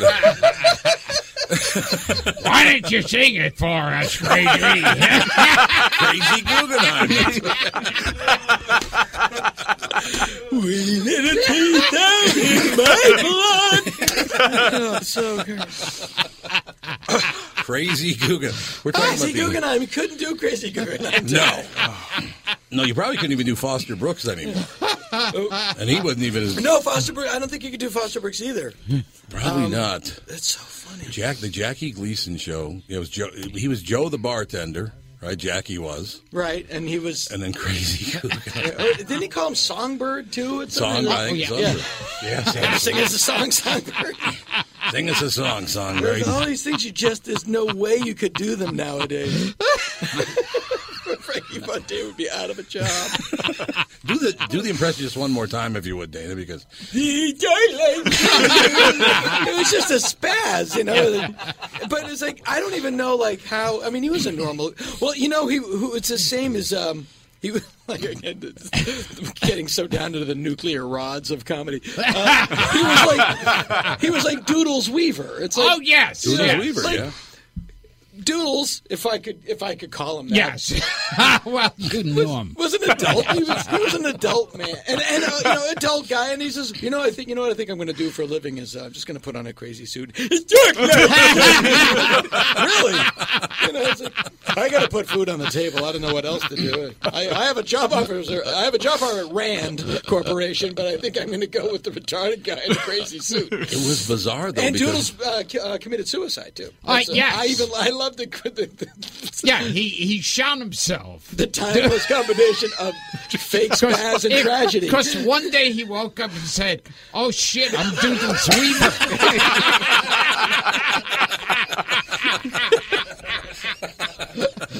Then there's no alternative. There's nowhere to go after that.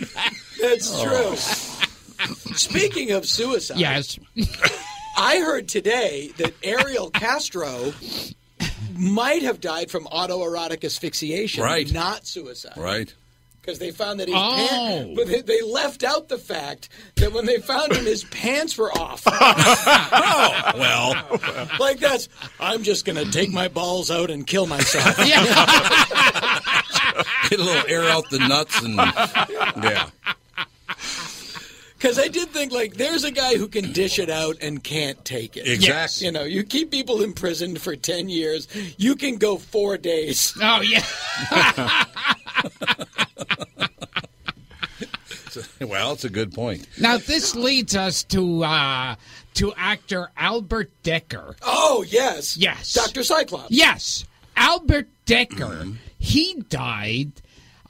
They found him hanging in his bathroom, naked, handcuffed and gagged. I'm not sure about the handcuff, maybe, but he was gagged.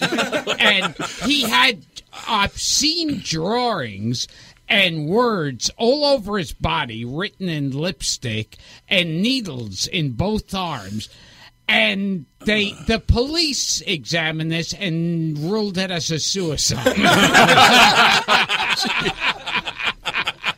That's fantastic. Yeah, it was. I think it's the most deranged death in showbiz history. Yeah, well, that's he was so depressed. I guess the strain of selling drugs in an area where the mafia was also selling drugs had got to them. He decided to tie himself to a chair and shoot himself 7 times in the back.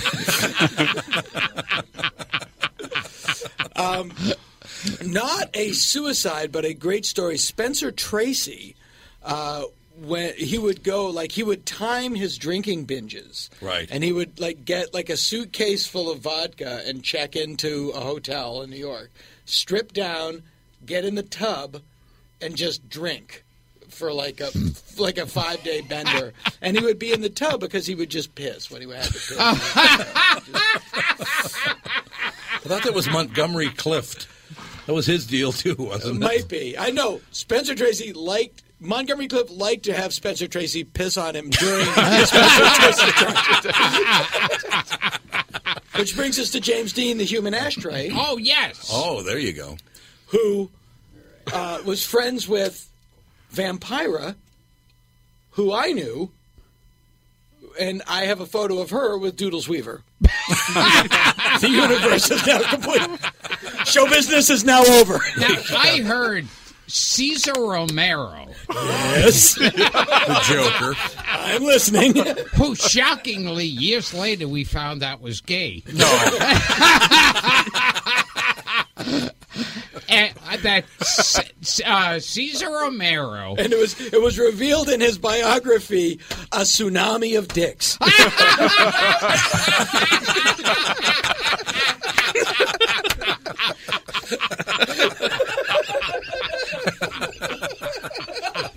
Great title. Great title. No, that was actually George Takei.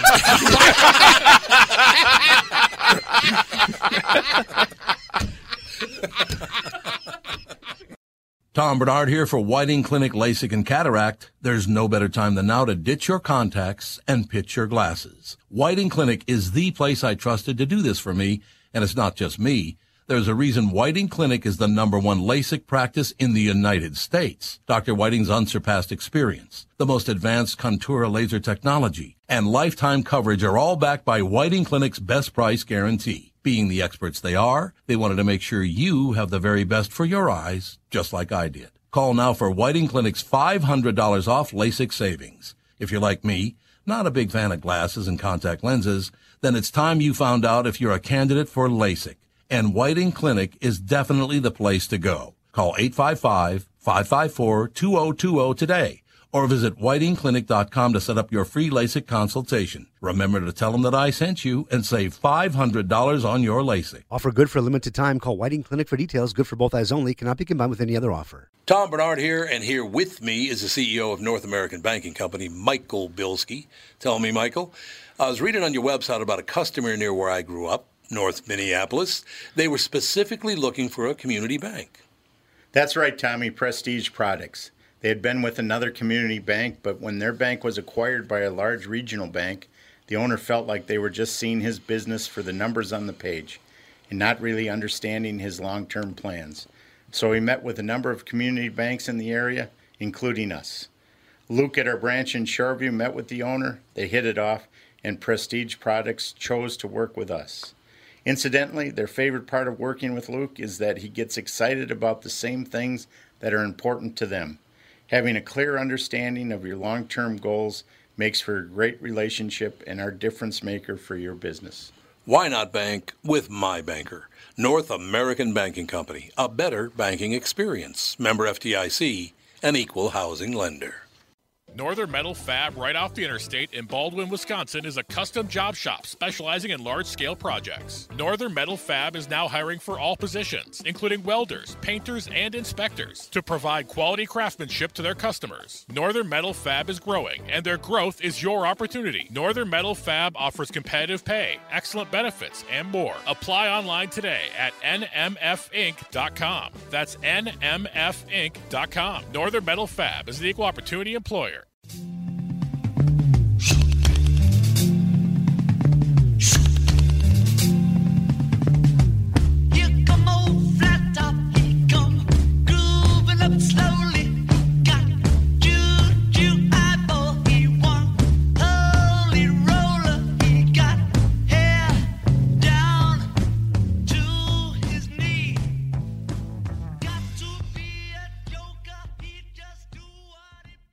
It's called a tsunami of dicks.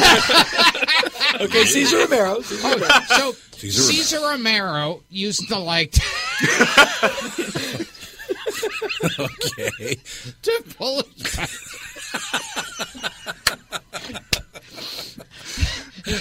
he used to like pull his pants and underwear down.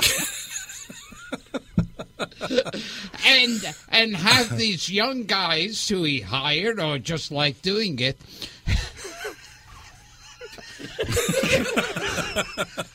This is throw like oranges at his ass.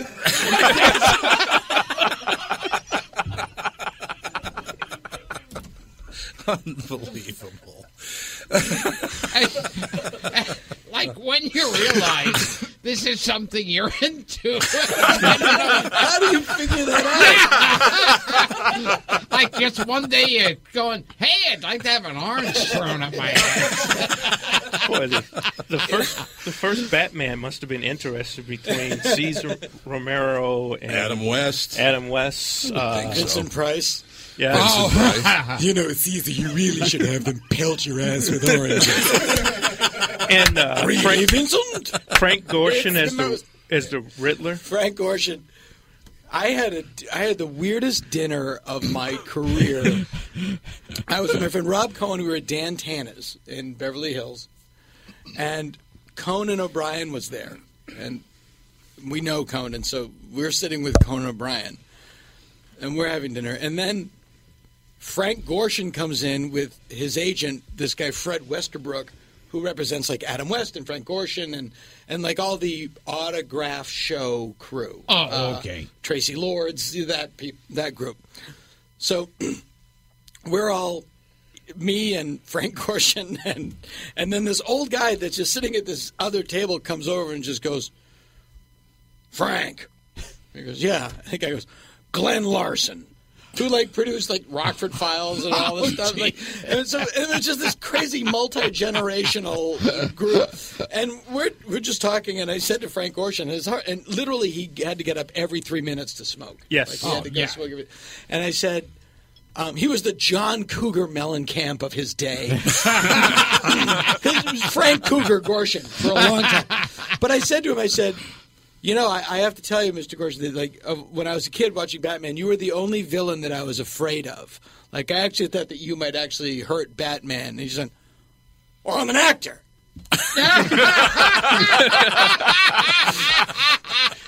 Go fuck myself. What? Just trying to be nice. We had him in studio that one time. Frank Gorshin. Yes. And the man chain, in Minnesota, there's no smoking indoors. The man chain smoked the whole time he was on. He did. Yeah. He did indeed. Like John Schwartzwelder, actually. Oh, yeah. John can't not smoke. Huh. Right, yeah. So as an actor, he studied with Lee Strasberg, and that's how he developed that. Hey, Batman! Takes a lot of ability. But he felt it. Yes. People forget that Cliff Robertson was also a villain on Batman. He was Shane. Oh! I didn't remember Yeah, that. yes. I just remember the line of dialogue, just like a photo in my mind of Shane had to get... They figured out that the way Shane always wins is that he gets his opponents angry and they lose their cool. And so Shane was trying to get Batman angry and Batman was ready for it. And I just remember, I don't know why this is in my mind, but he goes, hey, Batman, your mother wears army boots. Batman goes, yes. As I recall, she found them quite comfortable. He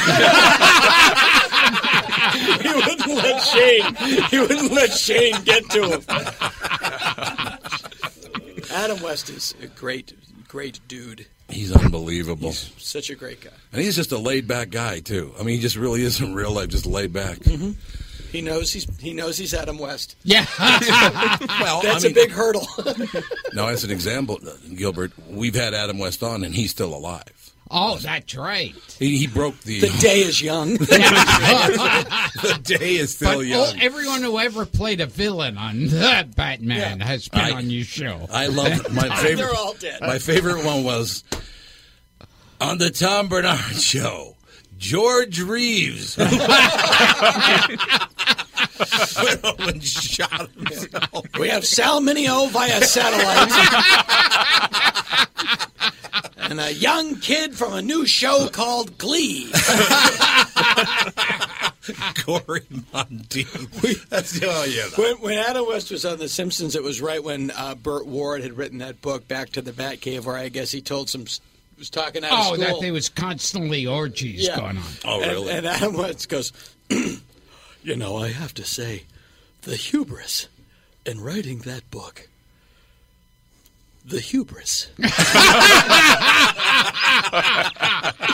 He was so great. We said at one point, it was a flashback like when Krusty was a villain on Batman and Adam voiced Batman, and we said, Adam, we just need you to do some wild groans and grunts like you're struggling in vain. And he went. We didn't give it to him. He did it. Yeah. He just went, okay. And he goes, struggling in vain. That's it. Thank you very much. Wow. Yeah, that was a beautiful moment. And then I heard that Adam West, according to the story I heard, if it's not true, it's true. It's one of those. That Adam West and Frank Gorshin once went to an orgy together. And during the orgy, at first they were self-conscious, and then they were getting into it and getting more and more drunk, and they started to do Batman and the Riddler. I believe that 1,000%. Yeah. Yeah.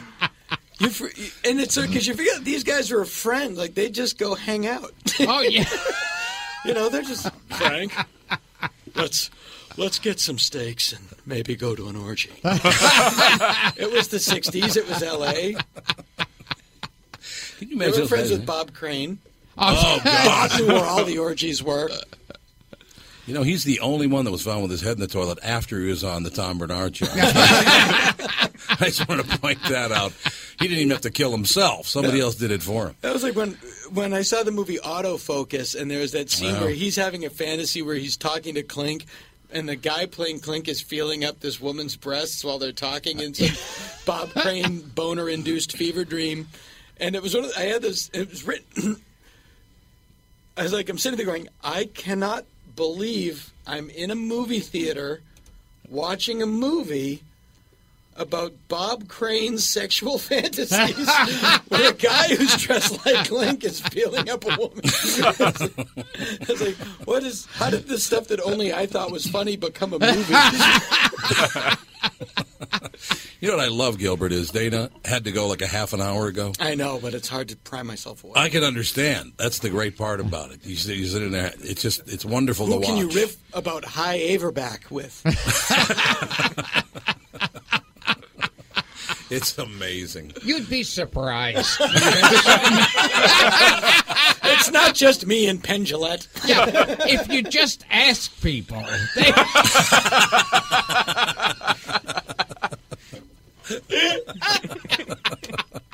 It's like Jesus. He's just waiting for you to recognize him. You don't have to go looking. People who think High Averback is funny, they're in your heart. Ron Palillo, another very famous guest of the show. Yes, he had the nose job. He looks he's not Anthony Weiner. He's a different person. He's dead, actually. Right. Well, I loved when he died, and they did my favorite. Stop part. there! I loved when he died. I loved when he died. I loved when Ron Palillo died. Certain things make me smile. Puppies. A walk on a summer day, and the death of Ron Palillo. We'll be right back.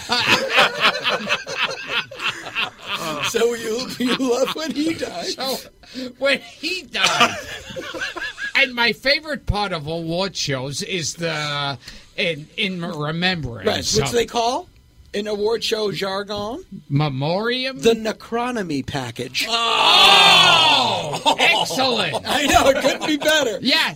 So with Ron Palillo and Robert Hedges died the same year. Yeah. So they just showed one clip. They got twofer. They saved time. They just had one clip from Welcome Back, Kotter, and they said, okay. That's why when Ernest Borgnine died, they were all thinking, if Tim Conway is going to die, this is the year. Gonna lock him in. locking in. That would be so great. I like who was the kid that died on Glee? What's his name? Cory Monteith. Cory Monteith died, and they did a special extra superpower necronomy salute to him at the Emmys. And Jack Klugman's daughter got pissed off. Oh, yes. Because he did a lot more, which is inarguable, Yes, or whatever the word is. But it's like, hey, my father's more dead than he is. That's going to do it. We'll talk to you on Monday with the family.